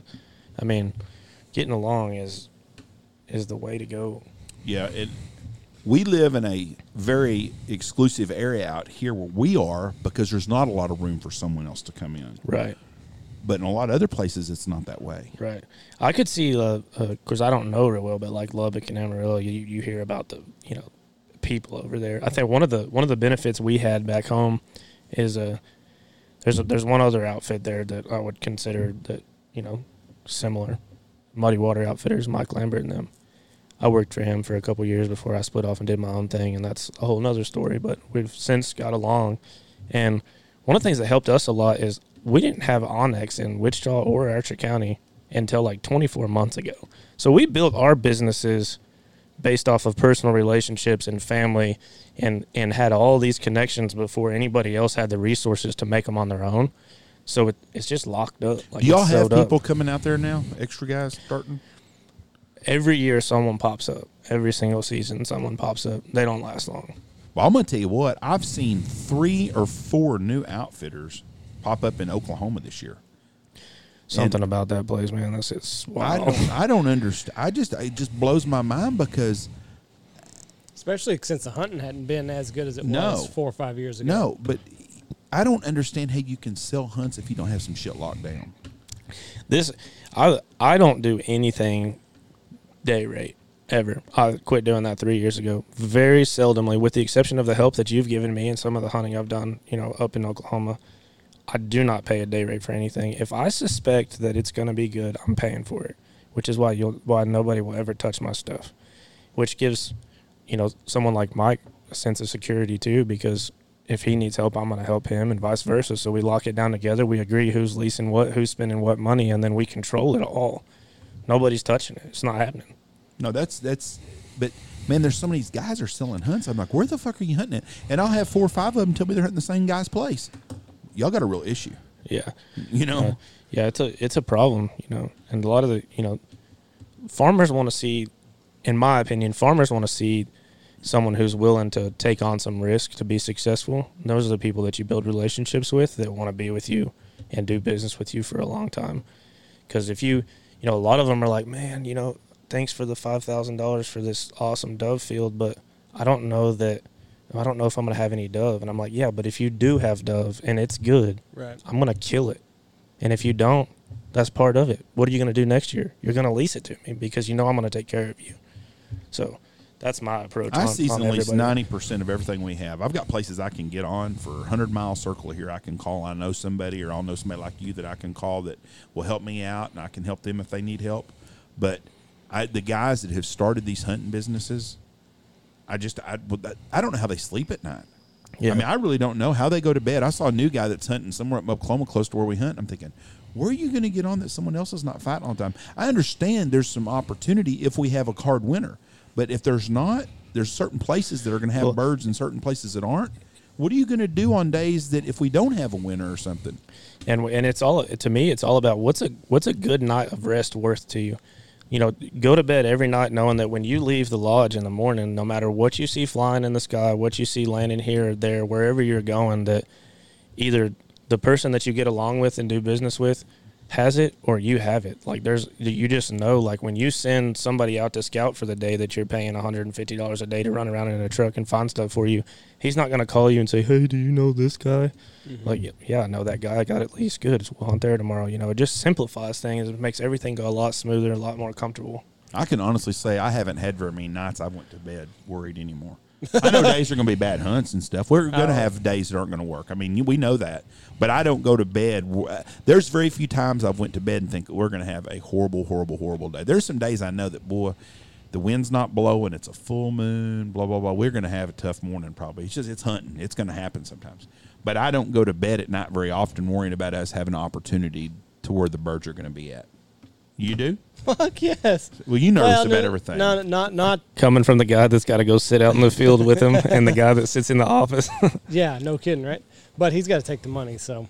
That's the hardest part. Well, I don't know. There's been some days. There's days I wouldn't want to be you guys sitting there all day long, but when I have guys that have had a bad day or something, then you're the one that's got to collect from them. But we level the playing field on our side more than not. But what you said, and you're right, is you said you don't worry about there being birds. Right. You are correct there. But there are some days where I'm just like, we're going to see them. No, well, but that's going to be the highlight of the day. Yeah. I mean, we're going to have good days and bad days. I understand that. It's hunting. But when we go to bed at nighttime, we know that we've got a place that's got birds, and we're going to be in an area that we have a shot. We've got safe spots because of the way our roost lakes are around here. And when I say safe spots, we've got places that are going to have birds flying over them every single day all season long. And so we know that. And we do in Oklahoma, and we do here. I've got both places. And when someone starts a new outfitter, I had a guy I know started outfitter, and he's like, hey, what would you do, blah, blah, blah. My advice is you need to find you a place off of a roost. You need to find a place that they're going to fly off of north, west, east, and south off of a roost, where if you don't have nothing else to hunt, you can hunt there, and you're going to get some traffic. You may not kill birds, and you may kill a few birds, and there's days like that we've shot a fucking full limit. Right. But at least you can be in the game. Yeah, we have some places like that in Oklahoma that I season lease, and not because there's ever even been a goose in there, but you're right. You know, you get in a predicament where you at least got to show them something. You go there. You at least got to work for it. You know, that's not your first option, but you want to see something, you know, it's hunting, man. It's just hunting. Give yourself a chance. The first year we hunted in Oklahoma, I went up there for 5 days to scout before season started. It didn't matter if I went in June or July and August. You can't scout birds in June, July, or August. There's nothing to fucking see. No. You can just see a field with potential. Right. But it was foggy 5 days in a fucking row. Foggy. Fuck, I was so fucking lost. I'm like, what the fuck am I doing here? You can roll down the window, stop on a foggy road and listen. But when it's foggy, they don't make much noise even. It was fucking horrible. Yeah. But once I learned and learned what it is, well, now I know that if it's a foggy day, I know where I can go. I've got areas that I can go hunt. And that's all about the time you have in it, you know. Well, the experience has got a long way to go. Yeah. But when I went up there at first, I didn't have all that 25 years experience I had in Texas under my belt. Didn't do me any fucking good. Right. Well, it's just so different. It is. Yeah, different. And it's a learning curve. But that's why I tell every guy man, everybody, you see them all the time. I seen 2 last week. I'm like, who the fuck are these guys? And I look up, I'm thinking, they're hunting in the same fucking area. There ain't that many fucking birds where they're at. And I'm thinking, what are they telling these people? You know, how can you sell somebody a hunt over someone that's been in business a long time? What are you going to tell them? I think what gets me too, and you've dealt with it too, but the amount of outfits that will pretend they're another outfit because they know the outfit they work for doesn't have a good reputation to get permission to do something. Yes. There's so much deceitfulness that goes on it, and landowners that, you know, never get paid for stuff that run it for a good guy, you know. One of my good friends in Oklahoma called me the other day. He's a farmer. He's like, this guy keeps calling me all the time. And now he's got this other guy calling me and another guy. 3 different guys have called about the same shit. You know, and he goes, how are you fucking with them? You know, they're not going to. They're comfortable. They know what they have. They know what they're dealing with. And it's professionalism and just getting along. And right. But these guys that start these new deals, it shocks me every day I see one of them. Because I remember when I started my business, I was embarrassed the first time I went to a hunting show because I didn't feel like I was worthy of being in there selling hunts. Well, I didn't have the press shirts and all the good. Have you seen the people in them now? Oh, yeah. It was. You went to the Trophy Hunters, didn't you? I did. That's right, because we talked about Starbucks. Fuckers, I can't believe they were closed in the evening. Anyways, me and Michelle left the Omni Hotel, walked downstairs across the street, paid to get into the Trophy Hunter show. First time I've ever done that in my life. $24 for 2 of us. Right. We were back at our hotel room in an hour after walking down every aisle. Yeah. I didn't even have anybody to stop and visit with hardly. No, well, I think COVID messed with that a bunch. You know, I think a lot of people, like yourself, went over there. You know, last year you didn't do anything. You weren't sure you were going to do it in 2020 anyways. I wasn't doing 2020. We were done. Right. Well, that's what I mean. Like, there's no good. There's tire kick. There's people who just don't have anything to do on Saturday. That's why they're in there. There's nobody in there spending money. I mean, I'm not saying that you don't. Was it crowded when y'all were there? Not really. There was nobody in there. We were there at 3:30 in the afternoon. Yeah. It was dead. Yeah, it's not what it used to be. I mean, social media has changed things. Online shopping has changed things. I mean, your podcast has changed things. You don't need to go to stuff like that. No, we wasn't going to go, but I wanted to be. I was nosy. I told Michelle, I don't like to miss out on anything. I don't. And so I wanted to see what was there. So I'm thinking, you know what? If this fucker's packed and they got the shit back again, I may want to come do this next year just to be here. Because I don't want to lose out on somebody that would have done something with me and they thought, well, fuck, they're not here, but we'll book with this guy. Yeah. Well, I can tell you this. I don't think there'll be another Trophy Hunter show. There will. I don't think so. I think they're going to. It's going to be. They're going to have to. They're just going to get they're cheaper. They're going to just keep fucking throwing money at it. Yeah. Well, I don't think so. There was not 4 outfitters there. They were getting. Waterfowl. I do know, talking to somebody there, that a lot of them guys were getting double the space for the price of what it used to be. You know. I gave them some advice, and I damn sure am not an expert on anything. But this is the advice I gave them because they called and talked to me about stuff. I told them, I said, what you need to do, you need to pick 30 outfitters that are within a couple hundred miles of the Metroplex. Or anywhere in Texas or Oklahoma for that matter. That's really what you need to do. And I said, you need to give them a booth. Well, why would we do that? Well, I'll tell you why you do that. If you take an outfitter like me and you give me a booth, first of all, I'm not going to go if you give me a booth. But if we go to a hunting show, time we get through there and we eat out and I get 3 hotel rooms at the Omni for 3 nights, we're going to spend $4,000 to $5,000. Well, we went to Michigan. That's the same fucking amount of money we spent in Michigan on vacation. Right. So I'd rather take my family and go do shit. Yeah, but I what's told it them, worth? I said, if you give 30 outfitters a booth, a 10 by 10 booth, and you got tons of booths in there because fucking third of that thing was empty anyways, those people are going to have 20 to 30 people come down, groups of guys that are going to come down just to visit with them. Yep. I could send out a group email or something to my clients and say, hey, we're going to be at the Trophy Hunters booth 1064. Come down and see us, blah, blah, blah, blah, blah. We're going to have people come down and see us. And they're going to visit. The other people that are buying beef jerkies, they're going to get more traffic, so they're going to be happier. Then you're going to get people that are going to come walking through there, and they're going to be, man, there's all kinds of outfitters here. Everybody's happy. Right. But they don't want to give 30 booths away because they think they're losing out. Well, the booths they're giving, those people ain't coming back. Yeah. You're like me. The only reason I really go is just to keep in touch with people that you know that hunt with you. I mean, you run into people that have hunted with you, and just PR. You get along with everybody, and just I like to go visit, and I doubt Justin Hill will ever do it again. Justin won't do it again. We talked about it on the way down. Roger was there, and I went by to see Roger, and he wasn't at his booth, and so I would have spoken and said hey to him for probably would end up talking 10 or 15 minutes. He wasn't there.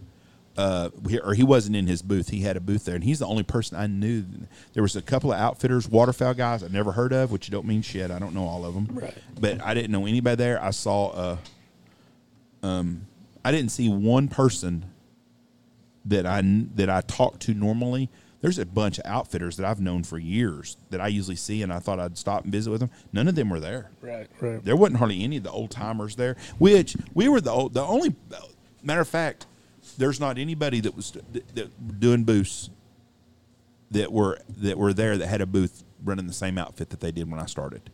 It was me and one other guy, and he doesn't have his own place no more. So that was it. I didn't know anybody from back in the old times. There's an old lady there. Her husband does fishing trips and shit. And she looks like she's 140, and she looked like she was 140 30 years ago when I started, and I saw them there. And I don't know them. I know who they are, right. But that was it. There wasn't nobody. And it was fucking popcorn. Get your boots shined. I saw the kid that's special. I don't know how you used to say it. Where's the hat? Oh yeah, Michelle wanted me to get a picture made with him, and I didn't do it. I think people just find another way of doing business. Like you said, social media is such a big thing now. I mean, people don't go. Well, and are trade shows even a thing anymore? Well, when you've built something up like you guys have, and like I'd like to think that I have, you don't need it. Right. Word of mouth travels like wildfire. I was back in the mid '90s when I first started going there. I would take my calendar and I would write a third of my business at the Trophy Hunter show. I was swamped. I sat all day, or we had a double booth, and we had a like a bar top part on our booth, and I had a book, and I had a calendar there. And it was before iPads and all that other shit. I had a notebook, and I still have a notebook. I do everything I do goes in a computer and a notebook in case that computer ever crashes. I do everything on a calendar, like a physical calendar. I don't write anything on calendar no more, but I write it in a book. Yeah. But I've got a spiral. I looked at my deal the other day, and I was looking through my spirals from 1993. And I still have some customers from them. But anyways, I used to write a third of my business at the Texas Trophy Hunters. Yeah. And I would do Houston, I would do San Antonio, and Fort Worth. And then I would come home, and I would print out an invoice, put it in an envelope, and send it to people. Didn't have emails. That's before emails were even around. Right. And I did that. Well, then it started changing more. The first big change for the Texas hunting shows was when Bass Pro Shops opened. When they opened up their store in Dallas or in Fort Worth, Grapevine, whatever it is, when they opened up that store, people would go to the trophy hunters, and if the guy across from me was selling deer stands, he might have 10 deer stands in his booth, people. And then he'd have a guy that worked for him, and all you would do is you'd buy for one up there, and he'd meet you in the trailer at the parking lots outside, and they were loading deer stands up. And then by fucking Sunday morning, sometimes he didn't have, his last ones were ones he was selling off the floor. He sold everything out. You could buy anything that you wanted in the hunting deal, you could buy there. Mojo doves, all that shit would sell. And that was your only chance to buy That was it. You didn't have nowhere to go. You couldn't go to Bass Pro or Cabela's. Yeah, because Bass Pro wasn't there. You had to order it. Online shopping wasn't a thing. No, no. You didn't. That's right. You buy Cabela's. I used to buy from Cabela's, and you could buy it COD. Mm-hmm. And you would pay the fucking UPS guy. And you'd write him a check for it, and he'd take it and fucking go back in. Or you pay him cash, and he'd hate that shit. $964, you'd count him out, and he's like, "Oh, that's funny." Stop the bank, get a goddamn money order. But that was norm back then. Right. Well, Bass Pro Shop changed a bunch of that. Then they would invite us, the manager of the store invited us, and we'd go to Bass Pro Shops. So we would go one weekend to Bass Pro Shops for the great outdoors. Then I would go to Fort Worth, the Trophy Hunter Show. One year, I went to Bass Pro, and I sent Tony and Dad to Houston or San Antonio, the Trophy Hunters. We had two different shows. But that's how important hunting shows were back then. Right. Then the internet killed it for good, and now it's and I never saw it when the hunting shows were the thing. When I started, it was social media did it all. I mean, I can remember just as a kid, and like you be in the booth all day long, and you'd want a fucking hot dog or something. So we would bring snacks, but you'd want something from the concession stand. It'd take you 10 minutes to get to the fucking concession stand. You're fighting people, and like you're a little shit, and you're weaving in and out of people. For a very, very, very half-ass hot dog. Yes. Or like, God forbid you had to take a piss, and it was urgent because like it's 10, 15-minute hike, and you're weaving in and out of people, and it was shoulder to shoulder. Jeff would have to bring people in the booth because they would just get washed away. If they were outside the booth talking in the aisle, they would just get pushed down. Yeah. So like he would have to physically drag them in the booth if you want to talk to anybody. Then that's why we started doing a double booth. We just did the 10x10 booth. That way you could pull somebody in and visit with them. Then we do a double booth, and one booth would be open except for our chairs and shit where my family and everybody'd sit, and I could pull people in there and do business with people. Right, talk to them. Yeah. But it was that busy there, and it would just push. And it's funny when I would talk to the people, the lady from Texas Trophy Hunters, 3 or 4 years ago when I had the conversation about you've got to do something if you want to get people in here. Because when you tell these vendors, oh yeah, we're sold out, and we it's a waiting line to get in here. You're lying to people because when they go to show and they see that you don't have, it's not a sold out show, right? Because when it's easy to get people when you come in, you think, hey, there's going to be 1,000 exhibitors here. There's going to be some people come through the doors, but then when you get there and there's 600 people and they've given everybody double booths or made the aisles wider. And I would tell him, I'd say, this ain't nothing like it used to be. Oh, we had the biggest crowd we've ever had. Bullshit. Did you go to that deal at Texas Motor Speedway this year? No, we were in Michigan. Let me tell you something. That deal right there is going to blow up big time. Think so? Yeah, it was massive. And for it to be 100 degrees outside and people show up like went through that deal, because it was hot. And there was a lot of people We're gonna go next year, and we'll be with Boss or Pacific. I'm not getting a booth, though. Because we going to sell my hunts anyways. No, I don't mean for that. I mean for your podcast. We're going to go and do podcasts. Yeah. Why do you think it's going to blow up? Just because they had so much there for everybody? It's the first year they've ever done it, and they just had some really cool stuff. I mean, they brought in some big pools. Somebody had told me that they had a shooting range out there. They went and dumped dirt and built berms inside the track for people to shoot demo guns. Couldn't you drive like a dirt ATV? You could do anything. But it's not the first time they've done it. They used to do that same show in Phoenix, or not Phoenix. Well, this is the first one in Fort Worth. No, it's the second one. They did one at Gaylord a couple of years ago, but it was inside. This one, this one here was designed the way they used to do the DU Great Outdoors events, is what they call it. They used to do one in Oshkosh, Wisconsin, and they did one in Memphis, because I've been to Memphis. Well, they had food. They had food vendors. I mean, there was taco trucks and concerts, and there was just, Polaris was out there and had 45 ATVs outside, and the duck calling competition and all that. I mean, it was huge. And if they could figure out a good time, of course, you got your hard turkey hunters, but if they could figure out a good time to do it when it's not June, I mean, it was hot. You know what they're dealing with, though? In June, if you do it in June, first they got the race, so you can't do it during the race time. But if they do it to June, they've taken the chances of thunderstorms out as much as if you do it in April or May. That's why we would have been there. We'd already planned our vacation, and we got asked by both Pacific and Boss both, "Hey, y'all come up and do a podcast with us?" We're gonna be out of town.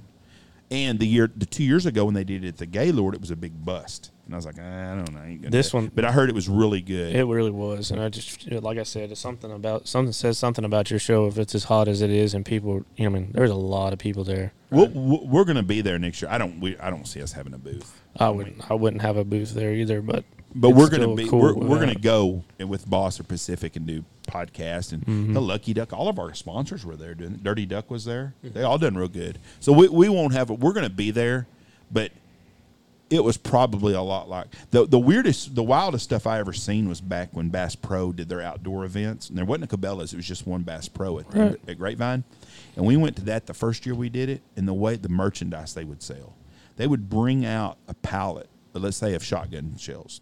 $3 a box, $30 a case. And you would watch that pallet would fucking disappear in 15 minutes. And then they'd bring out another pallet of shit, and then another pallet of shit. I would kill for $3 a box shotgun shells. I just bought 10 cases for $10 a box. Yeah, I bought 50 cases of lead shot because we use Apex for the steel shot, but I bought 50 cases of lead shot for $89.50 a case, I think. Do you supply the ammo for your guys? Or I do during waterfowl season. But not during. Correct. Fuck, they eat your lunch during dove season. Yeah. They can buy them from me, so I have them available, but they're included in the hunt cost if they come waterfowl hunt with me. Right. Yeah. So you mentioned something earlier that you separated from another outfitter. What made you do that? Did you see the potential in your area for a second outfit, or what was the decision? Honestly, I think it's a lot of being just young and dumb, which I'm glad I took the leap now. But I wasn't happy with where I was, and the people were great, but I wasn't happy with the money, and it was a small outfit at the time. It hadn't really done much, and I found myself hunting a lot of stuff that I could hunt without that person, So when you see yourself padding somebody else's bank account, you kind of rethink things like, man, I could do this myself, And it took a while to get up there, Were you nervous? Yeah, I mean, there's a lot of risk in that. You're pissing off somebody that you care about, who I'm, close to still. Or now, it took a few years, but we both come around. So you make him mad, and then there's money and all kinds of stuff involved, and always the risk of, did someone want to come hunt with me? Did they have fun? All that stuff. Right. Stuff that's dwindled slowly as I've gotten older. How long does that bridge take to mend? About 3 seasons. Really? Yeah. That long? Well, 3 or 4 seasons probably, and it just mended because, capitalism. There was something he needed and maybe something that I wanted, and finally just picked up the phone, and he was like, "Listen, dude, like, there's no way this is gonna work if we keep going at each other's throats because we're bidding everything up and fighting over this and fighting over that." I was like, "That's cool, man. Just $50 a gun, you can go hunt them tomorrow," and we've had that relationship ever since. Yeah. Taking that first step's always hard because you're like, well, you don't want to be the first person. Right. That's the problem. He's pissed at me. I'm pissed at him. Yeah. And then you get like 3 or 4 years down the line. You're like, I think I know what we're still pissed off at each other for, but I'm not entirely sure. And then you see each other on the road, and you're like flipping each other off. Yeah. And I think there's a sense of respect after a little while once somebody knows you're gonna. Right. I had something to prove because whenever I parted that deal, I was told that it would never work. And so, I mean, I've had a fire under my rear for a while. Shit, if I quit anything I wanted to do because I was told it wouldn't work, or if I never went back to a place I got thrown out of, fuck, I had never nowhere to go and nothing to do. Yeah, that stuff motivates me, and the noise motivates me. I like it. I don't like to partake in it, but I like to hear it because it motivates me. We went through some of those learning curves and growing up shit long time ago. We almost got into some full-blown fistfights back in the day even. There's some people that would do that now. Well, I'm not one of those. There was an outfitter that we both know of that young kid. He's not a real tall guy. He's kind of small, and he showed up at my driveway one day over something. Oof. Like just banging on the door or what? Hey, that could be a couple different people. There's some outfit owners. There's a few short guys. He fired up, huh? Well, yeah. I guarantee you that me and you are not thinking of the same person right now. Yeah, we are too. I bet we're not. Yeah, because you told me about it. Regardless, people get feisty over stuff like that. It's not worth a fist fight to me. I had never had nobody come to my house. We always had a fucking bruiser though. Somebody was going to whip us. Tony was going to fight him first. They'd always kind of. Tony pushed some guys down. I mean, he physically pushed a guy one time. It was a simple talk, You just come with the approach that, hey, that when you show up at somebody's house, that you're actually wanting to get your ass whooped, right? That's a whole different level of shit right there. When you so it's one thing, yeah. I mean, figure out where I live. That's right. That's borderline crazy, I can't imagine. I got flipped off by a young guy a couple of years ago in Oklahoma. And I had a guy get real disrespectful to me on the side of the road one time, a young guy. I've had that 3 times in the last couple of years. I'm like, what the fuck? You really think I'm going to... First of all, I'm not going to lose a war of words with you if you want to talk. Now, I'm not going to fight you. I'm too old for that shit. Yeah. I might shoot your ass. Well, I would say even since then, we've all got along since then, and we've gotten mad at each other since then. It's just the name of the game, I ain't got anything bad against the dude, but back and forth all the time, it's always something. Somebody thinks they got this or they own this, or the greatest thing are the people that thinks that they just own the countryside because their mom's, dad's, cousin's, uncle said they could hunt one day. Yeah, what floors me is the guy that got permission 3 years ago that thinks he's got it for the rest of it. And then the farmer is like, what the hell? They're not supposed to be here. 3 years ago, I let them hunt once. They think they got a lease forever. My best advice to those young guys is you need to take care of what's right here around you. Yeah. Take care of the shit that you control. Try to get along with people, and you're a whole lot better off. I mean, you are. Fighting and arguing. And first of all, it's so unprofessional to let your client see that you're having some issues with another outfitter. Yeah. I don't care who it is. It doesn't look good. And I've been on that side of the deal. I've been on both sides of the coin. I've been on the side where now I've never been somewhere we didn't have permission to go. We went to a field one time somebody else was set up in that we had permission to hunt on. And so did he, from 2 different members of the same family. I've never run into that problem. We did, and we left because I wasn't going to call someone at 4 o'clock in the morning. Right. I'm not calling my farmers. Now, the stuff I got here in Knox and Haskell County, if you're out there at 4 o'clock in the morning, my ass ain't budging. I'm not calling them. I'm calling the game warden because I know what the laws are and the rules are. Not the law. I just know what's mine and what's not. But I've never had a problem. Andy rolled up on some kids going to hunt our stuff last year. And that kid wasn't doing it on purpose. He thought he was at the right spot. Yeah, he got his wires crossed on where he was. Yeah. So. And in the morning at 4 o'clock in the morning or 4:30, if we'd have went out there and Andy had called me at 4:30 and said, or 5, and said, hey, there's somebody setting up out here. I'd fucking run them off. And we would have. So, hey, you can't be here. This is ours. We've had at least for 27 years or whatever it is, and you got to go. There's some people that'll get in full-blown fistfights over stuff like that. They would have really fucked up if they'd have done that. Because there's 2 sets of S-curves kind of where we hunt, and they had gone too far, or maybe they came in from another way and crossed an S-curve, so they were where they thought they needed to be. But that's everybody's excuse. Yeah, no, they really, because they even know the farmer's name that had the field. Right. They were supposed to be a mile away on. And the field that they were looking at was at an S-curve, but it wasn't at the right S-curve. They legitimately, I don't think, were trying to do anything wrong. And then the guy asked Andy, well, how do y'all get on these places? Well, we've fucking been doing it for, we've had the same lease for. But they were going to be set up had I not approached them. And they would have really been upset in the morning. They were going to be there the next morning. Right. And they would have been really upset because I'm not one of those ones that's going to say, I'm going to say, hey, you got to go. Now, even our stuff in Oklahoma, 99% of it, well, every bit of it that we have now in Oklahoma, I would be like, hey, I'm not calling the guy at 4 o'clock. Can you get your shit and go? Or I'm going to call the game warden, I'm not going to. Well, that's a perk to, like I was saying earlier, just having everything leased. Just the day rate thing. You just open yourself up to conflict like that. because I got something in writing, you know, that I keep with me all the time, whether it be a text message or a note in my phone. Like I got PDFs of contracts and everything. It's like, dude, like leave. Well, you know what's really good out here that we deal with in Texas is that there's 3 outfitters right here where we hunt, and I know we all know what we're doing every day. I mean, and I'm kind of the liaison between the other 2 guys, but I talk to their guide or to the guy that owns it. Then I talk to Justin all the time, and I'll be like, hey, they're hunting here, we're hunting here, you know, so everybody knows. And one of the things is, it's not we're all being nosy. It just makes us make it easier decisions, you know. They're going to hunt, you know, a mile down. The birds are coming from that way, and they're going to be in front of us. I mean, there's different things. You know how the variables that go with that. But knowing and communicating makes things a whole lot better. Yeah, I've collabed before. Yeah. You know, shown up and just been like, hey, I know that you know the birds aren't using this field, and you know I'm trying to hunt right here. So you only got 6 people. Like, just come join us and let's kill them. And it works a lot better that way. There's a lot of people that will not do that, though. Yeah. But I'm going to tell you what, in Oklahoma, there's no telling who the fuck's going to show up somewhere, because it's gotten to be such a – and I think it's the whole state of Oklahoma has just turned into – if you know, we got seasoned places that we have that nobody else hunts on, and nobody else is going to be around them. But them places that are up for grabs that guys are day leasing to everybody, fuck, there's liable to be 15 different guys in 15 different fields.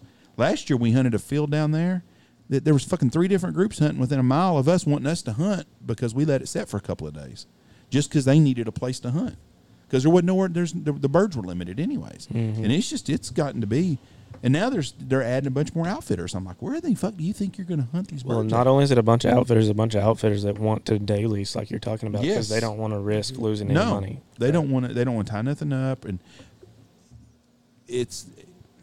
They better hope there's some winner. What's bad is I've noticed a couple of the outfitters now are spinoffs of one other outfitter. So they work for them, and now they want to do their own thing. And I don't blame them for doing that anyway. So I mean, that was me at one point. Yeah. But they're hunting the same piece of properties that everybody else did for. Yeah. So it's going to be a real cluster this year. There's some stuff around Wichita happening like that too. So Mike's dealing with, but who knows? You know, they come and go. They always do. People from Dallas will come over for a while to figure out that, you know, I roll up on people scouting my stuff all the time, but they don't ever, you know. Right. That's the nice thing about leasing everything. You go home, you go to bed, you wake up, you know it's yours. You know that, you know, pull over and look at them all you want, but you're not going to touch them. Oklahoma, we see that a lot. And we're doing mostly duck hunts in Oklahoma. We're goose hunting too, but we've got, I've still got some duck hunts. If you want to shoot some ducks in December, I've got some weekdays open, because we got 28 ponds to hunt up there. We got lots of duck hunting, and that's what we're going to do, is a lot of morning duck hunts. But I talk to, like out here, we don't see anybody else.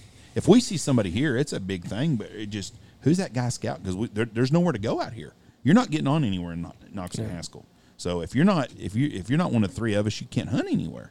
So we'll see a truck, and one of the other outfitters will be, hey, do you know who's driving a blue, you know, Silverado with Colorado tags, blah, blah, blah. Someone that's obviously not going to be happy come the next couple of days. They're going to drive around a lot and figure they got to go somewhere else. Yeah. Well, I think that's just, you know, I've known since I was a little boy that this is like untouchable ground over here. I've never come over here to do anything, you know. You can't get on nowhere. No, I know. And it's been that way for 30 years. Yeah. You know, we were the first piece of people to lease anything, season lease stuff, and we did that. Well, and people know that too. It's the same thing that's, you know, happening around Wichita. People are figuring it out. You know, people are going to come over and they're going to try and they're going to be unsuccessful and they're going to move on. I had a guy from Dallas call me. Go to Oklahoma. Last hunting season. He goes, hey, I know we can't get on anywhere out there. Do you know, can we get on at Wichita? I said, you're not going to get on anywhere out there.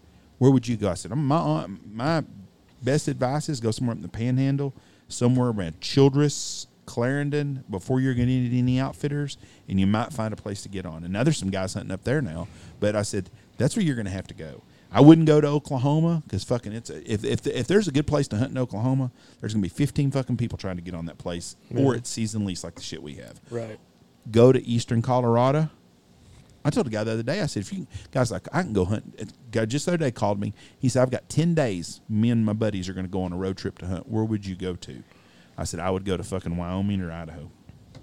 Get out of here. I said, if you're going to drive, what's the difference another day's driving? You know, if you got 10 days, hunt 9 days, but go fucking another day further away, because you can get on places to hunt maybe. You draw a circle around Knox City 300 miles every direction, and you're going to have a tough time. You are. That's exactly right.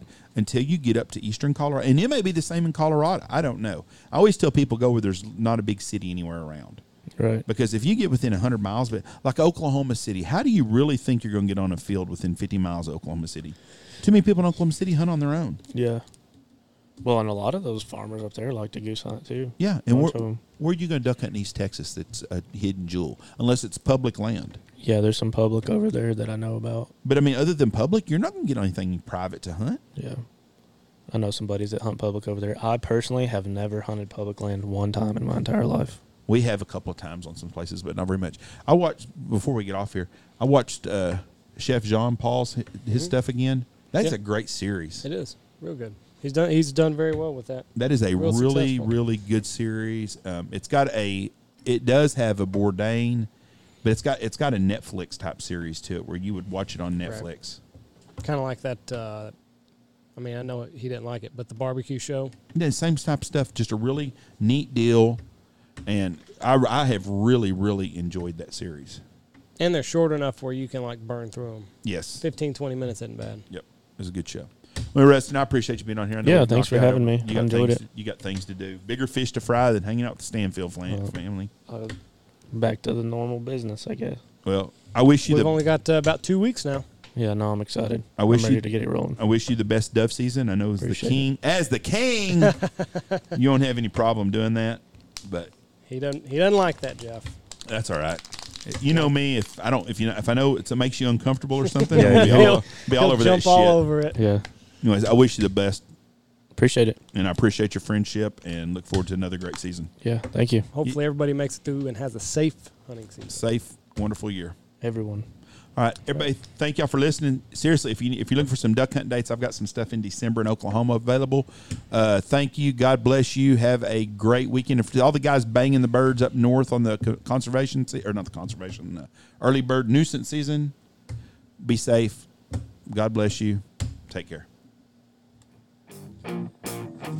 Check out all of our wonderful sponsors. Check out Dirty Duck Coffee, Lucky Duck, Boss Shot Shells, Dive Bomb Industries, Pacific Calls, Shin Gear Waders, Looking Glass Duck Club Podcast, Gun Dog Outdoors, Goose Creek Retrievers, Bangtail, Whiskey, Eyesight Drone Service. And like Jeff said, we got a couple dates available. Call us, Stanfield Hunting Outfitters.